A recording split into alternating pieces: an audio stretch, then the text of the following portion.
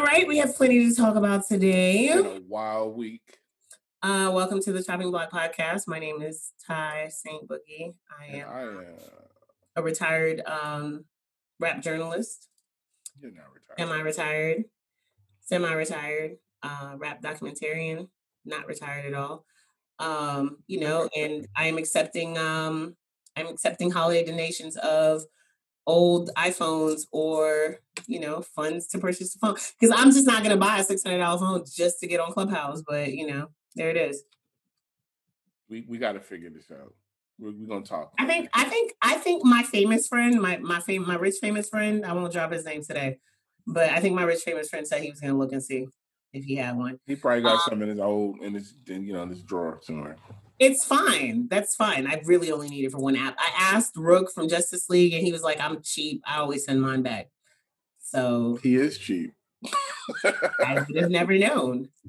But I see it. When he said it, it didn't seem not on brand. It seemed pretty accurate. Like I didn't feel like he was lying to me. Shouts to Rook. But yeah, I'm sorry. Go ahead. We didn't let you introduce yourself. Hey guys, I'm Scissor from Philly. Today I'm Sizzy215. And welcome to the show. Welcome to the show. This is Kiko. For those of you who are watching with us. Hey Kiko. She's very annoyed because I haven't given her enough attention today. She can't go outside because it's raining. Yeah, she's upset about the rain. Mm-hmm. She'd be fine. All right. So somebody asked the question on the internet, and I must say it was quite an astute observation. What pisses people off more every year? The Grammy nominations or the XXL freshman cover? I'm going to say the Grammy nominations just because it pisses off more folks in a wide variety of genres and ages. Like, that shit makes everybody mad. And this year, the Grammys really literally everybody mad. They ruined every category. I mean, they ruined the Christian contemporary category. I'm just like, that shit. Yes. Oh wow. Okay, so look, I've been I'm preparing myself from a full withdrawal from social media probably for the rest of the year. I know it's only like 45 days left in the year. So I have been like not really tapped in. And I saw the rap album category. I didn't really do a deep dive into the rest of it until today. So let's where should we start? Should we start with rap? No, let's start with the superlatives. So Beyonce has the most nominations of any artist this year. She's got 2 Record of the Year nominations, both for Black Parade and as her assist on Megan Thee Stallion's Savage. Mm-hmm. Black Parade has a ton of nominations. Taylor Swift, I think, has officially become like the most nominated female songwriter of all times, or something like that. Actually, Jay-Z just tied for the most Grammy noms too. Really? Yep. What's Jay nominated for? Oh, because it's Jay Electronica project. Yep. All right, so just running through this real quick because I want to not necessarily play devil's advocate, but I just want to say so The Weeknd was mad because The Weeknd did not get nominated. Most people are upset about the R&B category. That seems to be the general one that everybody's mad about, right? So yes, the R&B category and the progressive R&B category, question mark. Shout to Hayden. I had to steal that one. I mean, I'm with him on that because I was just like, oh, okay. Because, okay, so again, as somebody who wasn't really paying attention, but was kind of paying attention, what I saw was head scratches at the rap category, but, old niggas was happy. And even the people who were happy were still looking at it like, this just seems odd. Like, this seems very bizarro. And it's because the rap album of the year, is that what it is? Yeah. Hold on, I'm scrolling down to it. Yeah, it's best rap album. Best rap album. The nominees for best rap album are Royce da 5'9" for The Allegory, Jay Electronica for A Written Testimony, Freddie Gibbs and The Alchemist for Alfredo, Nas for King's Disease, and D Smoke for Black Habits.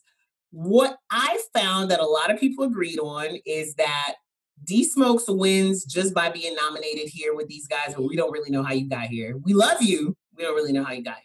Right. If Nas wins for King's Disease, it'll be the equivalent of Denzel getting an Oscar for Training Day. Like, you're not really getting an award for this body of work. You're getting an award for your body of work in general. And then 3, I think the only one that everybody across the board agrees it should have been here is probably Alfredo. Yes, that is the only one that absolutely should have been there. Because I feel the same way about the allegory as what people are saying about King's Disease. Like, honestly, The Book of Royce is a better album than Allegory to me. Way better album. And that's not to say. Y'all know I rock with Royce. Like, that's my former client. I fuck with Royce. But right. And I think a lot of the conversation is also like, when you say that, people don't understand what you mean. And, the allegory is a good body of work. It's Royce with great raps and great storytelling. But the records, or just the album as a whole, is not his best body of work. It's just, I don't know. It didn't make sense to me. But I see what they're trying to do, and it fits in the context of these albums. I just feel like this entire thing is performative. And see, what's disappointing about that is that they could have, with just a little more intentionality, they could have done this, but made it make sense. Right. Because there were really, and I mean, again, the very first episode of the show, you guys, and if, I guess now would be a really good time to kind of go back and look at it a little bit. But the very first episode of the show was me and Sis really trying to condense all of the albums that came out in 2019 into a 2-hour-long podcast episode, and we couldn't do it. 2020 is going to be even harder to do that with. There's so much good shit that came out, regardless of what type of rap music that you're into. So much. Like, the Kids got a bunch of great shit. Uzi gave him 2 albums. Pop Smoke came through. Lil Baby came through. Like, a lot of good shit dropped for the younger generation. The old heads got a bunch of shit. Mainstream got a bunch of dope shit. Like, there was really enough music that if they were going to nominate 5 albums, they legit could have picked 5 from 5 different categories and made everybody happy. Jay Electronica does not belong here. At all. At all. I'm sorry. He doesn't. And once again, old niggas are happy, but why would you be happy when somebody gave you something just to appease you? And that's what I feel like this list is. It's an appeasement list. Lil Baby should be on this list. Yes. Absolutely. Roddy Ricch should be on this list. You can't have albums and moments as big as those kids have, and you leave them out of this. I just feel like it's completely unfair. And I feel like even as a 40-year-old man who loves the type of music that's represented on this list, I still call bullshit. So then my question in regards to this would be this. Is it time, since they decided this year that there's R&B and then there's, what was it called? Progressive R&B. Is it time to split up the best rap category? Have we finally gotten to a point now with hip hop where hip hop is big enough that they need to split it up? Or do they just need a better way to quantify these albums? Because I think they did okay with the other rap categories, right? So like best rap song. No, absolutely. And I think that the other categories answer the question. The other categories answer the question perfectly. And they tell you that absolutely rap has more than one way to quantify it. And just like with other genres, and just like what they're trying to do with R&B, which they fumble terribly, but you could, if you're going to say best melodic rap song, then you could have that as a category of album, or you could have, make up some kind of name for old nigga rap. You know what I'm saying, or whatever old it is. Nigga rap. But the Academy has to get to a point where they know, but you have to recognize that publicly and say, okay, maybe. We're not going to call it progressive, but you maybe there's an adult contemporary rap category finally. Right, exactly. Like, that's cool. Which I've been talking about. Listen, I've been talking about adult contemporary rap for like 15 years. I think we've been ready for that for a while. So just to give you guys, if you haven't seen the list or if you haven't heard anybody talk about the rest of these nominees, So the best rap song is the nominees are "Bigger Picture" by Lil Baby, "The Box" by Roddy Ricch, "Laugh Now Cry Later" by Drake, which is so weird to me to have "The Box" and "Laugh Now Cry Later" be in a competition in the same year. Like that doesn't seem right. But then again, I have no sense of time. I feel like "Laugh Now Cry Later" came out 2 weeks ago. It probably was 3 months ago. Yeah, I mean, and wait, this is best raps. Okay, cool. I was just Yes, trying to make sure. Rockstar by The Baby featuring Roddy Ricch and Savage. And In the Savage, best right? melodic rap performance, they have Rockstar, Laugh Now Cry Later, Lockdown by Anderson .Paak, The Box, and Heist in the Room by Travis Scott. So let me ask you a question real quick. Let's stop there real quick. Pause. Time out. Okay, best melodic rap. Okay, It used to so be Best Rap Song Collaboration, and they okay, changed the is name. that what that is? Okay, Yes, that's I what was that just trying to figure it out. All right, cool. Because I don't really like the name of this category. No. They changed the name. Remember right around, I think it was right around the riots in So June. I got it. Okay, that completely makes it make sense. But here's what I'm saying, because these aren't collaborations, all of them. You got two collaborations, but I mean they're not. So it used to be an R&B person with a rapper. Mm-hmm. Now it's just things that contain R&B elements, which is Yes. interesting because why isn't Savage on here?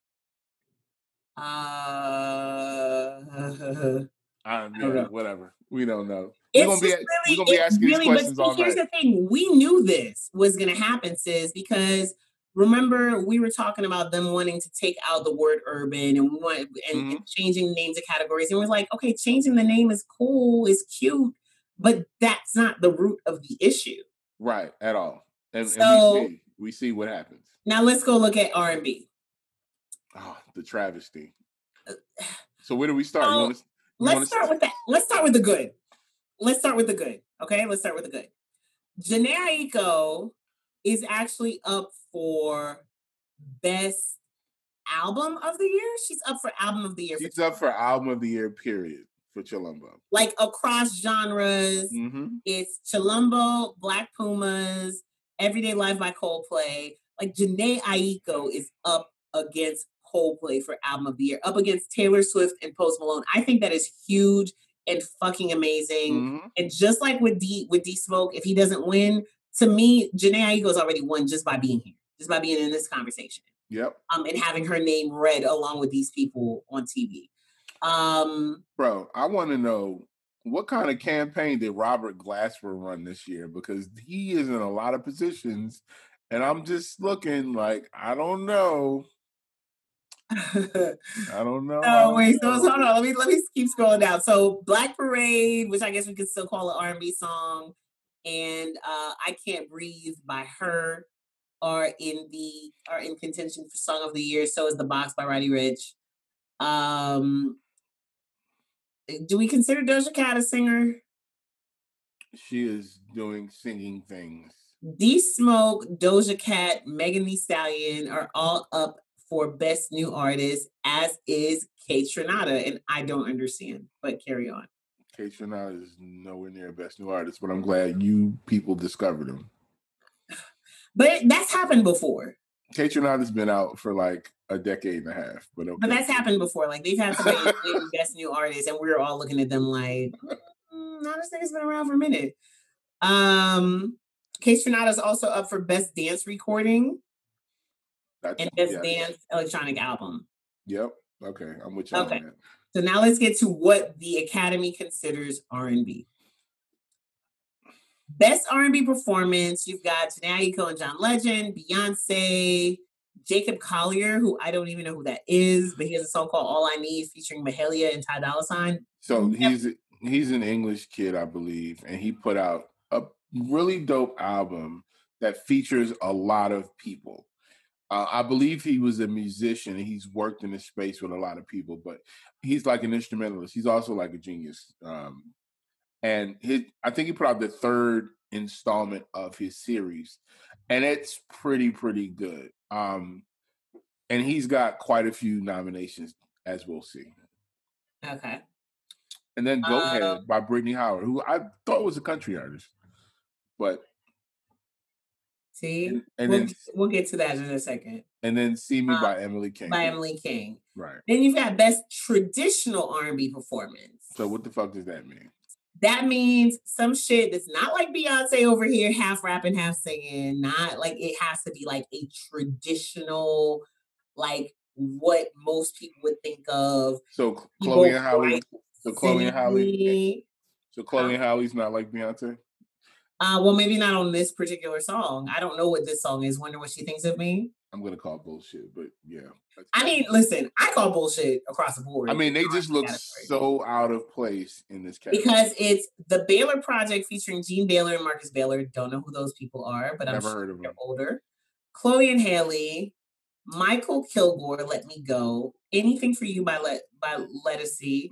Lettucey and is Yella. nominated every fucking year. I never hear shit about Lettucey until the Grammys every fucking year. I don't understand it. She hangs out with Robert Glasper. But this is my thing. Like, I don't hear Lettucey's name all year till it's Grammy time. Then she's always nominated. Always nominated every year, Lettucey. I don't even be knowing Lettucey dropped anything till the Grammys. And then Yeba, don't know who that is. Best rap R&B, well, best R&B song. Like Sis said, here comes Robert Glasper featuring her and Michelle Ndegeocello up against Black Parade, up against Tiana Major 9 and Earth Gang for Collide, which was the song from Queen and Slim, which is an amazing song. Amazing. Shout out to Stacey Barth, a very amazing songwriter. Do It by Chloe and Halle. And Slow Down by Skip Marley and Her. Those last three in Black Parade, I could see. I mean, I can see all three of these. I'm not mad at this category. Nothing here. Except for Robert Glasper. Well, no, I mean, Robert Glasper is amazing at what he does, and he's got her and Michelle Ndegeocello. You know, I can see that. I can see that being a part of this. It's not as crazy to me as this best traditional R&B performance where they were confused as, is this boho R&B or, but here's Chloe and Halle, and somebody you've never heard of. I don't even think it was boho R&B. I think it was old R&B. I don't know. I think that they were confused as to what it actually is. And they just did everything that was other than in this category. Now, if they did, like, let's say a neo-soul category or something that had like neo-soul and other particular types of R&B, whatever you want to call it, and then this is the opposite of traditional R&B, in my opinion. You know, but the best R&B song. Yeah. Okay. So now I'm gonna skip over best progressive R&B. No. I'm gonna go back. I'm gonna go back. Right, but I just want y'all to know ahead of time that I feel like the best progressive R&B album should have been the best R&B album category. Absolutely. Right? Well, based on who's nominated. Here's who we have in the best R&B album. This is so weird. Happy to Be Here by Ant Clemens. Shout out to Ant Clemens. It's a very good. Take Time by Giveon. Also a good project. To Feel Love/Loved by Luke James. I love Luke James with all my heart. Very, very proud of him. Very, very happy for him. However, Bigger Love by John Legend and All Rise by Gregory Porter. Not a single woman. Not one woman in that case. Not one woman. And like, I'm sorry, what are these albums? Yeah, so because again, no shade. I know that Luke James dropped because I'm a Luke James fan / and we talked about it briefly on the podcast early in the year. And it was amazing. It was a really good project. It is. It's a solid project, especially, you know, he had the joint Ro James that we talked about. But I don't know. This whole category is just like, so Ant Clemens is a kid from Jersey. He's been writing his ass off. Works with a lot of my homies. I heard the project's phenomenal. I also heard it's super short. And I'm as much as I'm happy to see him here, my question is, where's Brandy? My question is, I don't know about. So Chilumbo should. Well, that's a whole nother question. But in the context of R&B albums that came out from last year September till this year August, are these the best 5 albums you could find? Can't be. And I know it's been a really weird year. I know that time as a concept is all kinds of skewed right now. I know that we're all forgetting shit that happened this year, and confusing things that happened this year with things that happened last year. Like me and Skyhook, shouts to Skyhook, we're talking about South by Southwest last year. And she was like, there was no South by Southwest last year. And I'm like, no, no, no. 2019, that happened. 2020 didn't happen, but 2019 happened. Yeah, we were there. Right. That's what we were talking about. But like, again, like you said, are these the best 5 albums that came out from September of last year to September? Is that what the span is? September to September? Yeah. The cutoff is September. Y'all, Brandy dropped. What's her name? Fiona Taylor dropped that long ass damn album. I'm sorry, but it was long as hell. But so sis, It maybe. was definitely better than one of these albums. No, And, I don't even know who Gregory Porter is. well, first of all, okay, so let's go back to the original point. Chilumbo should be here. It should be here. Chilumbo, how are you nominated for the best album of the year and couldn't even get a best arm in your own fucking category? You couldn't even get a nomination. You know who else is very, very miffed that he's not here? Oh, The Weeknd. No, that's not where I was going. Okay, well, go with him The Weeknd. too. But Let's go with The Weeknd first, because The that one Weeknd makes is sense. pissed. He is absolutely on a tirade. And I'll be honest, he should be. Not only was his album really fucking good, people thought it was really fucking good because a lot of people listened to his album, are still listening to his album. And he got a bunch of awards elsewhere. Right. And that's the crazy thing. Like, what? Y'all got to show me who voted for this, bro. We gotta call them to the carpet because we need to know what this process is. We understand what the process is supposed to be, but this is some fuckery of all time. I've seen a lot of Grammy nominations, and I've never been this confused. Somebody Why? said this was the year that they were supposed to rise up. What is the process and where is the transparency? And I agree. But here's the thing, right? This was the year y'all ain't, I mean, we all sitting the fuck down anyway. Nobody's touring. Nobody's really, you know what I'm saying? Like people are recording.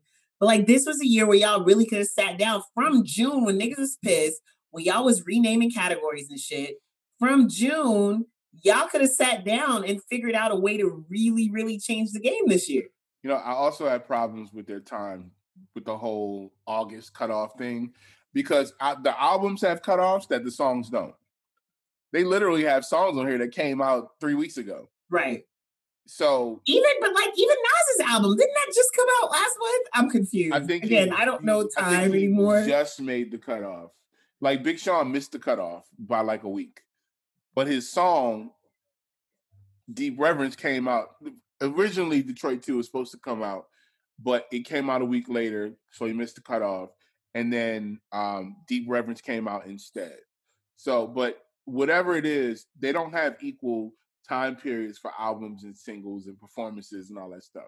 They literally say your album has to be in by August. If it's not in by August, it carries over to the next year. And that's dumb too. I just picked out randomly the month of July to see. And this is not something that she dropped that I think should have been considered, but what's her name? Baby Rose? Baby Rose not on here? Nowhere? I mean, but if we're really digging in and pretending like we know music and we're pulling out people like Gregory Porter and all that shit, Baby Rose should be here. Definitely could have pulled out Baby Rose. Summer Walker dropped an EP in July. Yeah, EPs can't be considered. We asked about Summer Walker. Why? Her EP is probably as long as fucking Aunt Clemens. I'm just looking. Like I said, I randomly picked the month. I picked the month of July, to see who dropped, so I could see because I don't remember what happened this year, and I think maybe they're counting on that. Maybe they're counting on us not remembering what the fuck happened, or they were because jokes on you niggas. People are mad. Aunt Clemens has 8 songs, and they average about 2 minutes per song.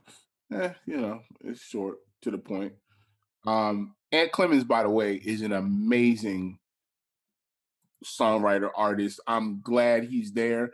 I think his spot is deserved. I think that he will get caught up, and I don't know who he is.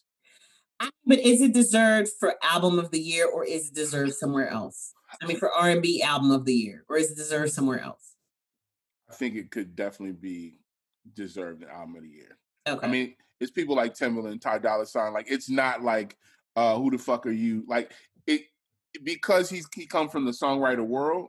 It's Okay. kind of like the first time you heard Neo, and you didn't know like he had wrote all these hits or whatever. Well, no, because the first time I heard Neo, like Def Jam had him performing at fucking Vision, and it was maybe like 15 of us in the Well, room. we don't have those But things, somebody made it a point to make sure right? that I knew that But he we existed. don't we don't have those things anymore.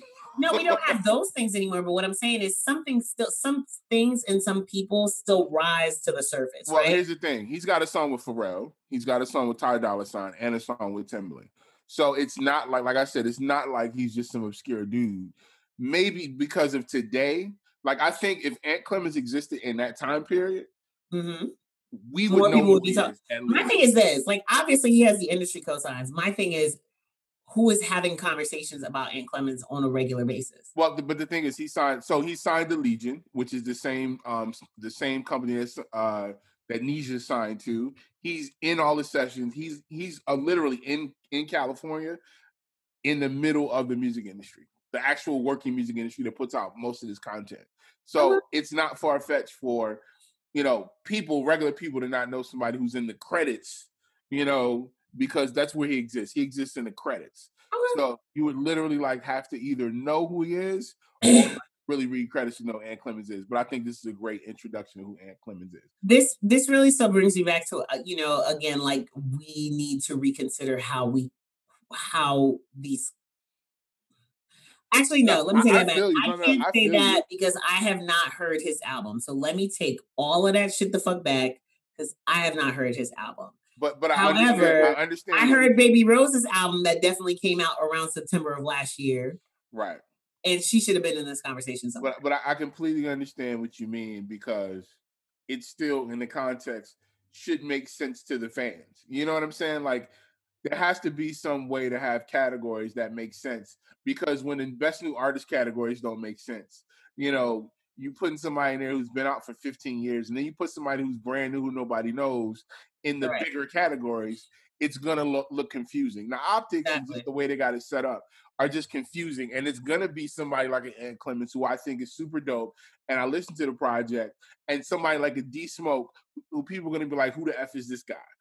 But these guys are gonna win Definitely because a lot of who the FSD smoke. everybody's probably ran to whatever your DSP is and start listening to the album just to see if it was worthy. So So in that sense, it's a good thing. So all right, let's look at this other category that they had. Oh no, wait, I'm sorry, we're still on the R&B. So the weekend is mad. The weekend said that this is proof that the Grammys remain corrupt. Um, he says, "You owe me, my fans, and the industry transparency." People felt a way about his entitlement there. Um, and of course, the Prince comparisons came because what also happened this weekend was the American Music Awards, where the weekend cleaned up or won, quite a few things or whatever. And, was talking about how like the last time he won one, Prince was the one that presented it to him and all this good stuff. So in any case, I find it uh funny that WAP did not get a Grammy nomination. somebody, let me see. Recording Academy Chair and interim president Harvey Mason Jr. said in a statement to Rolling Stone, "We would have loved to have the weekend also perform on the Grammy stage the weekend before the Super Bowl. Unfortunately, every year there are fewer nominations than the number of deserving artists. To be clear, voting in all categories ended well before the weekend's performance at the Super Bowl was announced, so in no way could it have affected the nomination process. All Grammy nominees are recognized by the voting body for their excellence, and we congratulate them all." Very PC, very not answering any of these questions. Um, I saw somebody mention the Black Grammys, right? And I any find other it PC funny. awards? Oh, I'm sorry. I find it funny that Black people shut that person down. But it was a selection of Black people shutting people down, asking for a Black Grammys. Once again, is Black a culture? Are we confused? Is it like we jump on both sides of the argument, right? There's a Latin Grammys, and you know, I think that there should be a Latin Grammys. I think that if the Grammys really wants to show importance to other cultures, the same way they did to Latin culture, they should do it for Black culture. There should be a Black Grammys. Well, see, again, playing devil's advocate, not that this is my personal opinion. Nope, go for it. Um, the American Academy, Recording Academy, Mm-hmm. should absolutely be able to figure out a way to create an awards or an award system that recognizes the length and breadth of American music in totality, But they can't because and you know. within that system find a way to show that you're paying attention, you're understanding all of the different categories that you're voting on. But Okay. but we already have an entire show for Latin folks. Right, but here's the thing with the entire show for Latin folks. Number one, that's encompassing a whole entire continent. Number two, that's encompassing several different genres of music that all just happen to be recorded in Spanish and maybe Portuguese. And that's where the distinction is. It's not like they're only recognizing, like, they wouldn't recognize, for example, Cardi B unless she was on a record that was a specifically a Spanish record or specifically with one of these other artists. You understand what I'm saying? Yeah, we Like, could we could do that same thing for Black people. they're not recognizing Beyonce unless she's on a record with J Balvin. Okay. No, no, no. I, Um, I I know how the Latin Grammys work. What I'm saying is when you make those distinctions, right? then we have the BET Because, Awards. because that shit is not. I hate when y'all say that. I You got mean, the but like, why BET do you hate Awards when we say that? because What's the the difference? BET Awards are owned by Viacom. That shit ain't Okay. black at all. So you want So something. So what? so So and what, then the you BET want some. You Awards is want not the even. Academy. You want the Academy specifically, the Recording Yes, the Academy Recording specifically, Academy. to Yes. make a special category for Black No, artists, no, a special show a for special Black show. artists. I'm sorry, for Black Absolutely. artists. Absolutely. Okay. Absolutely. To- Absolutely. 1000%. Okay. Now let's just understand, though, to be clear, that even if they Mhm. did that, last year was a whole thing of J Balvin and other artists that are considered in the Urbano category who were pissed because they were being left out of the Latin Grammys left and right. No, So let's just absolutely. know that even if they gave us our own separate, y'all will be mad about what they would call it because they would probably call it urban. They wouldn't just call it No, black. Urban's gone. We can't say Urban anymore.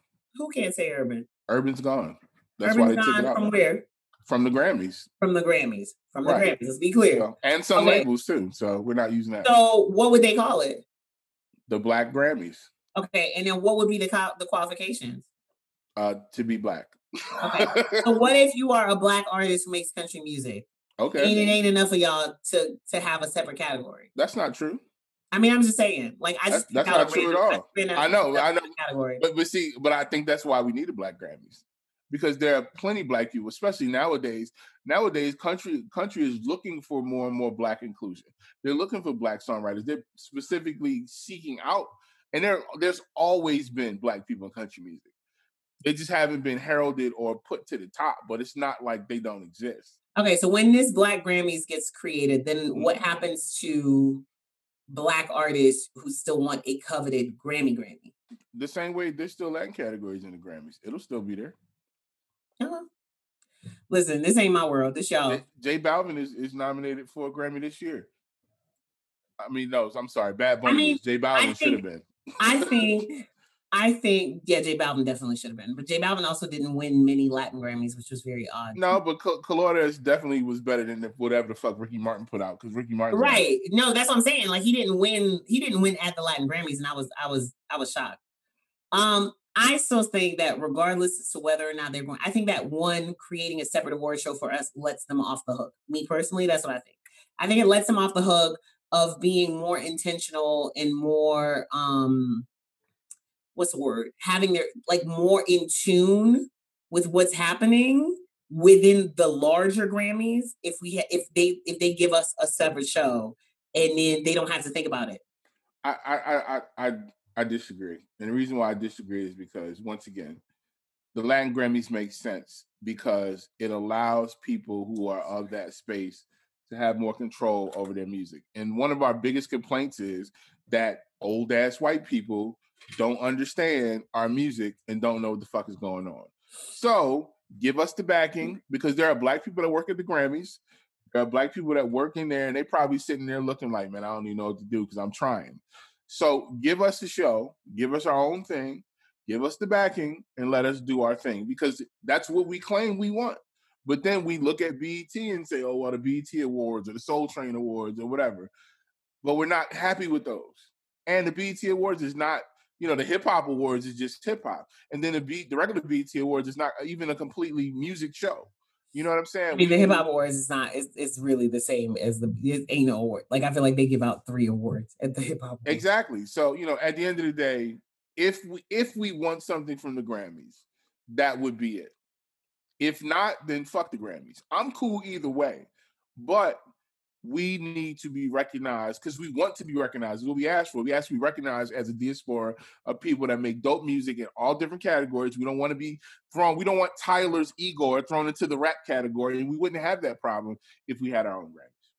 Because there are Black people that make rock music, rap music, trap music, jump music, and then we could actually get our categories off. It'll never happen because the Grammys has to try to be everything to all people. And that's always going to be fumbled. So just so we know, the Latin categories at the regular Grammys are definitely still limited.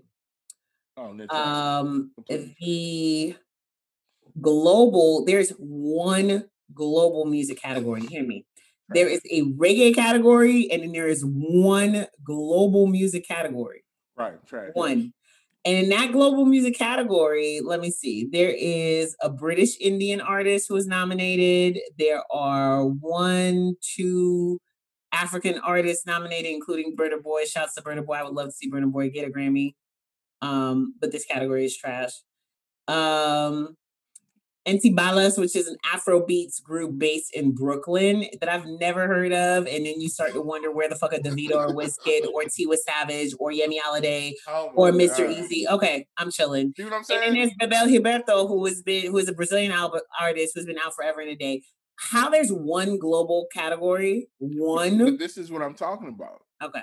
And this is why we need a Black Grammys. And then they struggle to fill the reggae category, but I don't know why. I know why. Because they don't fucking know. And that's what this time. They don't, because the reggae category this year is Buju Banton, Skip Marley, Maxi fucking Priest. Maxi Priest? Toots and the Maitas and the Wailers. Oh, y'all. Bro, what year is it? Popcorn would like a word. Is it 1973? Hood Celebrity would like a word. Holy shit. See, now this is what I'm talking about. This is why, man, and don't get me wrong. Shout to all of them. They are legends, and there might be a category in which that would work. But we also know new dancehall artists and reggae artists out here for y'all not to acknowledge anybody. Exactly, but that's what I'm saying. Other than Skip Marley. But the only reason why y'all voted for Skip Marley is because y'all recognize the last name. Don't front. But this is what I'm saying, Tom. Not that Skip Marley is not a talented artist. Like, don't get me wrong. He's amazing. This is why we need a Black Grammys. This is why. And I'm not just talking about an African American Grammys. I'm talking about a Black Grammys, a global Black Grammys that recognizes the continent, that recognizes the diaspora in full, so that these people can get their proper due. They don't care about reggae or soca or none of that shit. Like, they just, best reggae album. What about soca? What about all these other great musics that come from the islands? What about bachata? All these other things. Listen, Haitian artists will never be. Why not? Why not? I mean, like, I'm joking, but I know, but that's what I'm saying. That's why I'm saying we need a Black Grammys. But the biggest reason why is because our fucking buying power. Latin Grammys exist because of their buying power. Black Grammys should also exist because our buying power. The continent, what is going on in Africa with music is amazing. And there's so many artists who need to be highlighted from so many countries, from Nigeria, from South Africa, from Ghana, etc., the whole fucking continent. And they're condensing it to one fucking category. With everybody else in the world. Right. With everybody else in the world. It's ridiculous. It's wild to me. It's a travesty. Nuts. Don't make no sense. And we're not even talking about all the folks in the UK and France and all these other countries where there are great Black musicians doing amazing things.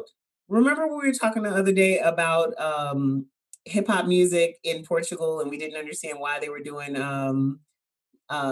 what's that festival called? Rolling Loud. Yeah, Rolling Loud and Festival. So I randomly stumbled upon a whole bunch of, they call it Afro dance, what they do. But there's a lot of artists from the former Portuguese colonies who are now in actual Portugal, or kids who are of descent from all these former So Portuguese like colonies. Cape Verdeans and Cape all. Verdeans, shoot, I don't know why I'm blanking on all these. Sao Tome and Principe, and and it's like two other countries that used to be Portuguese colonies in Africa that are based in Lisbon, that are like doing a damn thing and dropping all kinds of fun records. But yeah, again, I don't disagree that there should be a Black Grammys. I definitely feel like we should also not let these niggas off the hook with doing better with these categories and But how what we I'm vote saying for is artists in these categories. they can't literally, like with the way the show is. It's a what 2 hour show. Even if they did that, all we would get is a bunch of shit that don't air.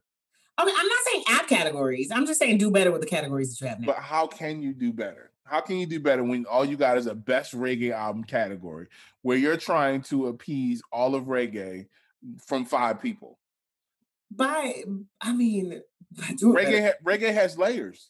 That's what I'm saying. Of All course these it does. categories, global music. What the fuck is that?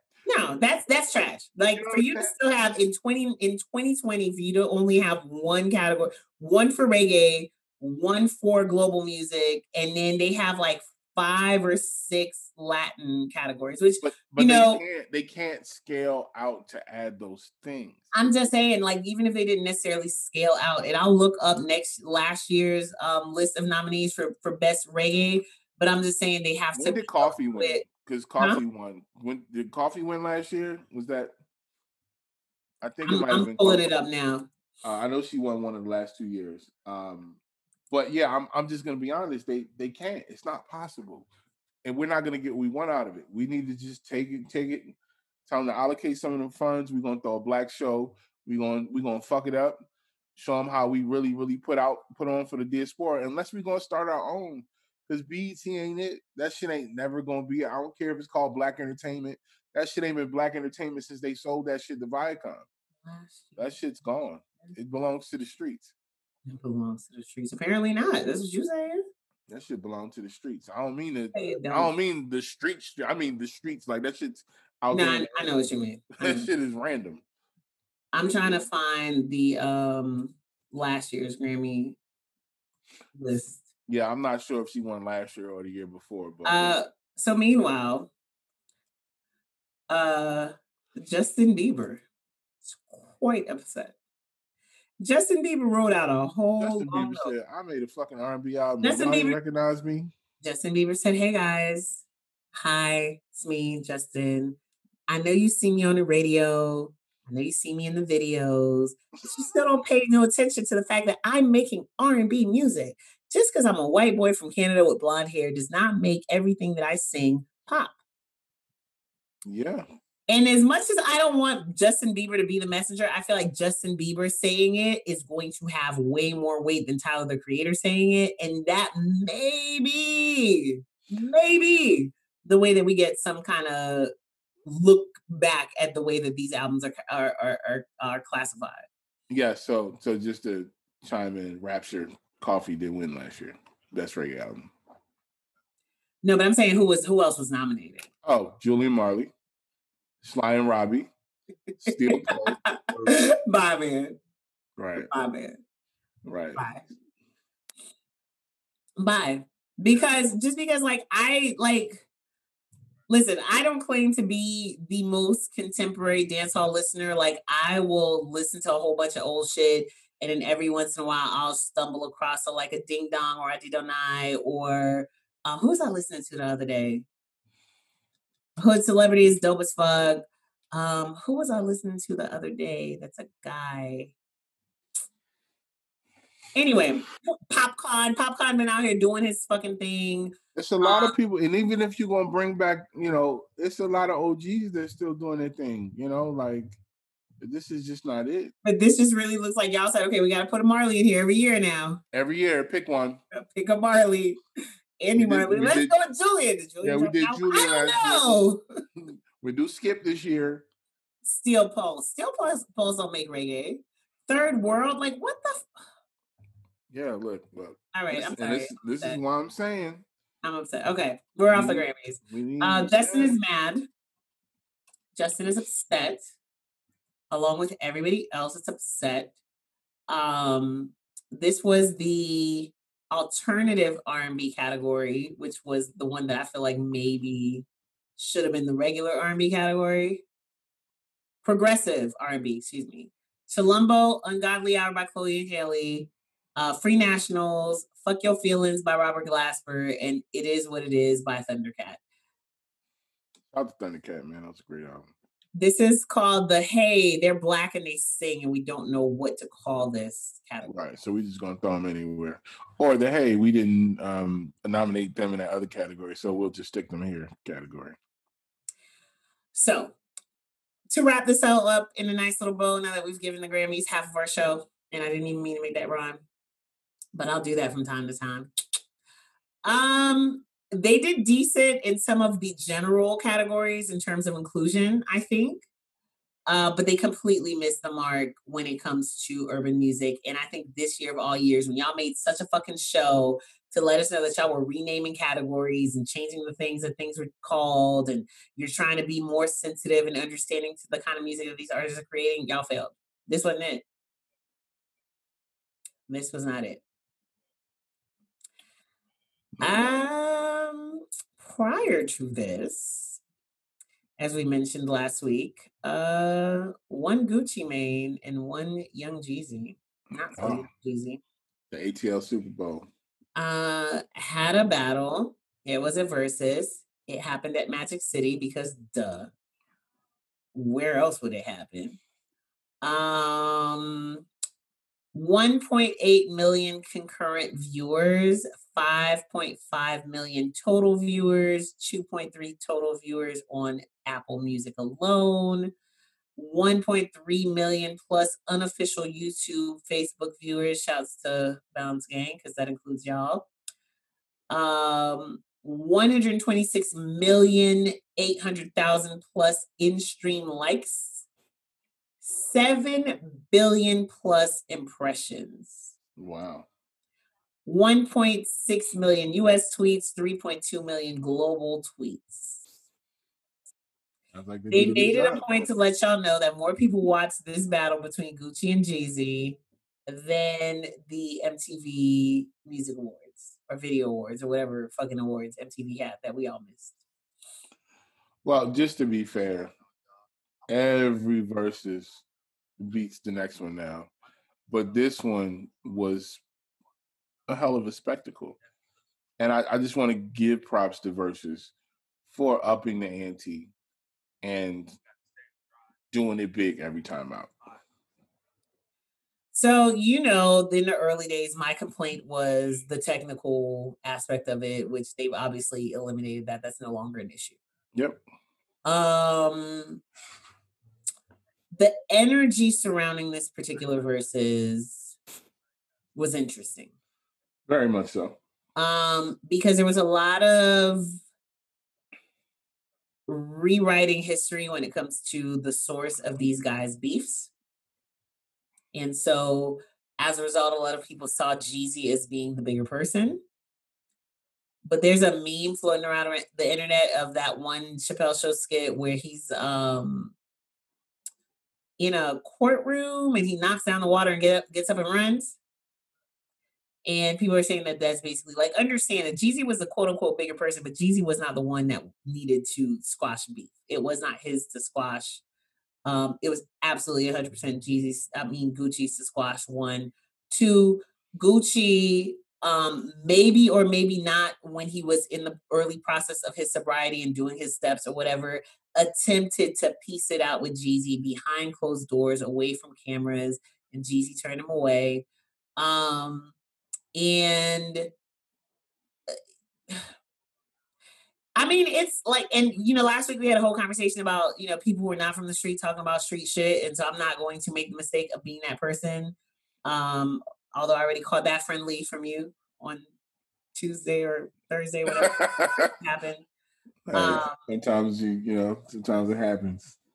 But like y'all, this was not music beef. Like, I just need this to be clear. I think there's a lot of people that, like, we don't realize that all of this happened 14 years ago. So a lot of y'all were not even remotely close to outside. Mhm. Also, the way that things were documented back then was a little bit different because a lot of us in the media, I think we were still fresh enough off of the East Coast, West Coast beef that a lot of us were really careful about the way that we covered certain things. And you didn't really have as many avenues or outlets where people were egging on Uh, beef. we didn't have the World Stars or the Shade Rooms, all that. Didn't have World Star Shade Room. Gossip was brand new. There was no Instagram. Niggas wasn't on Twitter like that yet. If Twitter was around, we wasn't on it yet because we didn't really get on Twitter It until wasn't even 2008. around yet. So like it was a much different space. And also it was real life shit. So niggas was doing their best to make sure that it didn't become bigger than what it was. Right. But like, let's just be clear that this was not street beef. This was not music beef. This was real life actual beef. So Yeah. anyway, But both artists left off a bunch of records they could have played. mhm. I found out just how bougie I actually am because I knew 2.5 Gucci records. I didn't know many of them. I was very excited that he played My Shirt Off because that's absolutely one of my favorite songs to sing to people's babies when they're walking around in just diapers. My shirt up, my shirt up. I'm that auntie. I'm the ratchet auntie. Woo. I realized that there was a reason why I wasn't that big of a fan of Gucci back then. His flow, his raps were very elementary to me back then. Gucci grew a lot as a rapper, a whole lot. He was a street dude rapping, Right. and it sounded like it. Jeezy was always a lot more polished as an MC. But that was also why people gravitated towards Gucci. And just to be clear, there's the local conversation, there's the ATL conversation, and then there's the world conversation. There's people who don't know shit about what really goes on here. And you had those two conversations happening at the same time. Right. And that was like, but we got to watch it on social media. So they kind of spill over, right? And people don't defer to the ATL conversation. They think they know what they're talking about because they saw it somewhere, they read it somewhere or whatever. But there's a lot of folks that was really out there and who know, what was going on or whatever. So, it was an interesting What's dynamic. interesting is the easiest way to break it down between the two of them is the bottle service clubs versus the hood hole in the wall spots. If you were in your, like if that's where you were doing, you were on guest lists in VIP sections. If you were on the like label industry side of Atlanta, because we've talked about before how Atlanta has different sides to it. If you were rocking with label cats, those Jeezy records that he played were definitely the soundtrack to your partying from like '04 to maybe '07, '08. And then Jeezy's come back and dropped off little things here and there. But Gucci. even on a national scale, those were the records that were national. Those were the Like, national everybody knows those records. Those were club records, even from Boys in the Hood. Like, those records all impacted national radio, national video. But the reality of it is, outside of their history together, this was not really a good matchup in terms of the style of artists that they are and the kind of music that they release. Somebody said it should have been Gucci and Yo Gotti because at one point or like even a Boosie, because I remember going to the Southern Entertainment Awards in like '08, '07, '08. Wow. The Southern Entertainment Awards used to happen in, I forget what town in Mississippi. I want to say Biloxi, but I'm probably wrong. But it's a town that's like literally like all of the parties were happening in Memphis. So it's right on the border. That's the time that I ended up accidentally in Arkansas. And yes, I said Arkansas because that country shit ain't gonna sound fancy. And the reason why I ended up in Arkansas is because there was a party in West Memphis. And so I thought it was the west side of Memphis, Tennessee. No, West Memphis is a town in Arkansas. And when we got to this club in West Memphis, Arkansas, Um, I asked if there was code check, and the girl said, "Yeah, they gonna check your code, but you ain't gotta leave with nobody or nothing like that." To give you an idea of where I was at in the world. And I went in there, and the DJ played a smooth 20 to 30-minute set of Boosie records. And I did not know that there was that much Boosie music to be had. Again, this was 2007, 2008. Like my nephew was born, my niece was not. So this is like after between '06 and 2010, like right in the middle somewhere.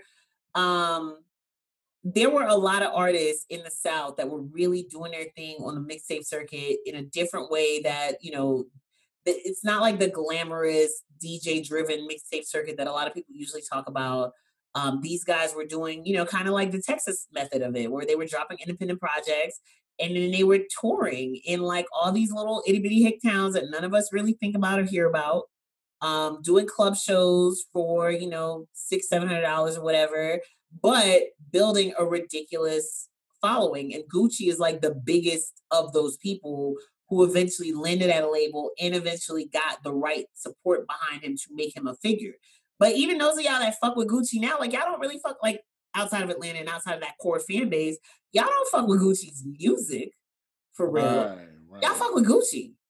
Right. No, absolutely. And they don't know a lot. You can tell, like a lot of those folks don't know early Gucci songs. I'm gonna be honest, like I fucked with OJ the Juice Man more than I fucked with Gucci musically. Waka. Fucked with Waka more than I fucked with Gucci musically until like I'd say like 2012, maybe when he started. I don't know when he put out the first Trap Lord, but the Trap Lord series was kind of when I really first started fucking with Gucci. Cause I think that's when he started working with like Mike Will and all those guys. Yeah. That's when like the production value of Gucci's music. When Coach came around, Yeah, that's like when 2011-ish. when the production value of Gucci's music went way up. Hmm. So, outside of their history together, that definitely was not necessarily the matchup musically. But, they gave the culture a moment. They gave people something to talk about and debate about. There was that ridiculous, we should do a real estate battle. No, we should do a clothing. No, we should do clothes. We should do Well, jewelry. I think that was a great comeback because Gucci was on some other shit. Oh, Gucci was on definitely Um, some other shit. Like, let's be. so so that was the perfect clapback, though. You know what I'm saying? That was a clapback. We got to put that in context. So Gucci yeah, tried Gucci to, took off his coat and said, "Look at me, I'm wearing $10,000 worth of clothes. right, like okay, Look at bro, my opponent." right, like yo, we should do a jury versus, and that's what Jeezy had to say. I'm different. Let's do a real estate versus. I own half of Atlanta. Which he doesn't, guys. Which one He, would you rather? by the way, he doesn't. Well, he don't own half of Atlanta, but he owns some shit. He So owns some shit. yeah, he's been on that for a while. So ultimately, it's once again, it's a cultural thing. Like, what type of nigga are you? And Jeezy is an evolved version of the old Jeezy. Even when Yes. he played, I felt like Jeezy put more energy into playing old Jeezy records than he had to, right? Just because. And even then, Gucci was like, man, y'all stop playing my old shit. I got new hits. But Jeezy could have got him the fuck up out of here if he just played all of his actual hit records. I mean, he Yeah, he played, left off a few. He left off quite a few. but he did that. Because he was trying to be culturally relevant in that hood space. And I got it. But it was like, Jeezy, we know. I guess he was trying to remind people that he actually was a street nigga. You know what I'm saying? And it's like, yeah, Jeezy, we remember, but a lot of people don't. A lot of people don't remember the Snowman era. They don't remember the BMF era. They don't remember the Blue Da Vinci era. They don't really remember all that stuff. You know what I'm saying? So I guess he had to do that. Either way, he still mopped him. So it's all Yeah, he right. definitely did. There was definitely that moment of tension when Gucci played the diss record where he talks about killing Jeezy's homeboy, and that's when my phone died. And it was just weird, man. Y'all had And state. I was looking like that, like that Regina, what's her name? Regina Hall, like that Mm-hmm. meme where she's like, that's how I But was. it's like y'all did the whole press bring Stacey Abrams up, tell people to vote, and then you want to get up there and just turn back into like the lowest form of hood nigga. But you know what my homegirl said is there is the possibility where you've done all the shadow work and you've gone to therapy and you've gotten blah blah blah and you've done all your healing and you think you'll be okay being in the room with this nigga and then you get there and you have a visceral reaction to the fact that the Oh, person who you believe tried to have you killed is sitting 7 feet away from you. oh, we saw it um in real time. We saw it happening. We saw it unravel in real time, especially because you're in front of people. You got your niggas on the side with you. and you know You know at what least I'm saying? one of them is in your ear saying fuck that nigga. Absolutely. And then the Jeezy's story and Jeezy's life is antagonizing to you. Jeezy's like, man, Magic, you remember seeing me as a youngster rolling through here? Everything that Jeezy said, every time Jeezy talked, the more positive Jeezy tried to be, the more pissed off Gucci got. And it was just like, it was interesting to watch. Yeah, it was definitely interesting to watch. And So and now, and okay. then hold up. And then they was like, and then at the end, meet us at compound. Right, at the end, they did So Icy together, which was the very first time they've ever performed that record together, ever. And then they hosted a party together. I started to drive past Compound on my way home, Why? and I was like, "Sis, you don't need to do that. You know what it looks like. we Take your all ass know. home." We all know what that narrow ass block looked like with all them people waiting in that damn line. I just wanted to add that. Oh no, that was July of last year. Okay, I was gonna say where the fuck was Crit at, but Crit dropped in July of last year. Everything is jumbled together now. Alrighty. So elsewhere in the internet is filled with experts. Dave Chappelle did a comedy show, I guess, this weekend. Yep. And at that show, during that show, in a very Dave Chappelle-ish way, because nowadays, like Dave Chappelle has definitely progressed into the comedian who doesn't necessarily tell jokes, like he just talks to y'all, and does it in a very funny way, tells you, what the hell's going on in his life. And he said, people think I made a lot of money from Chappelle's show. When I left that show, I never got paid. They didn't have to pay me because I signed the contract, but is that right? I found out that these people were streaming my work and they never had to ask me or they never had to have to tell me. Perfectly legal because I signed the contract, but is it right? I didn't think so either. That's why I like working with Netflix. I like working for Netflix because when all those bad things happened to me, that company didn't even exist. And when I found out they were streaming Chappelle's show, I was furious.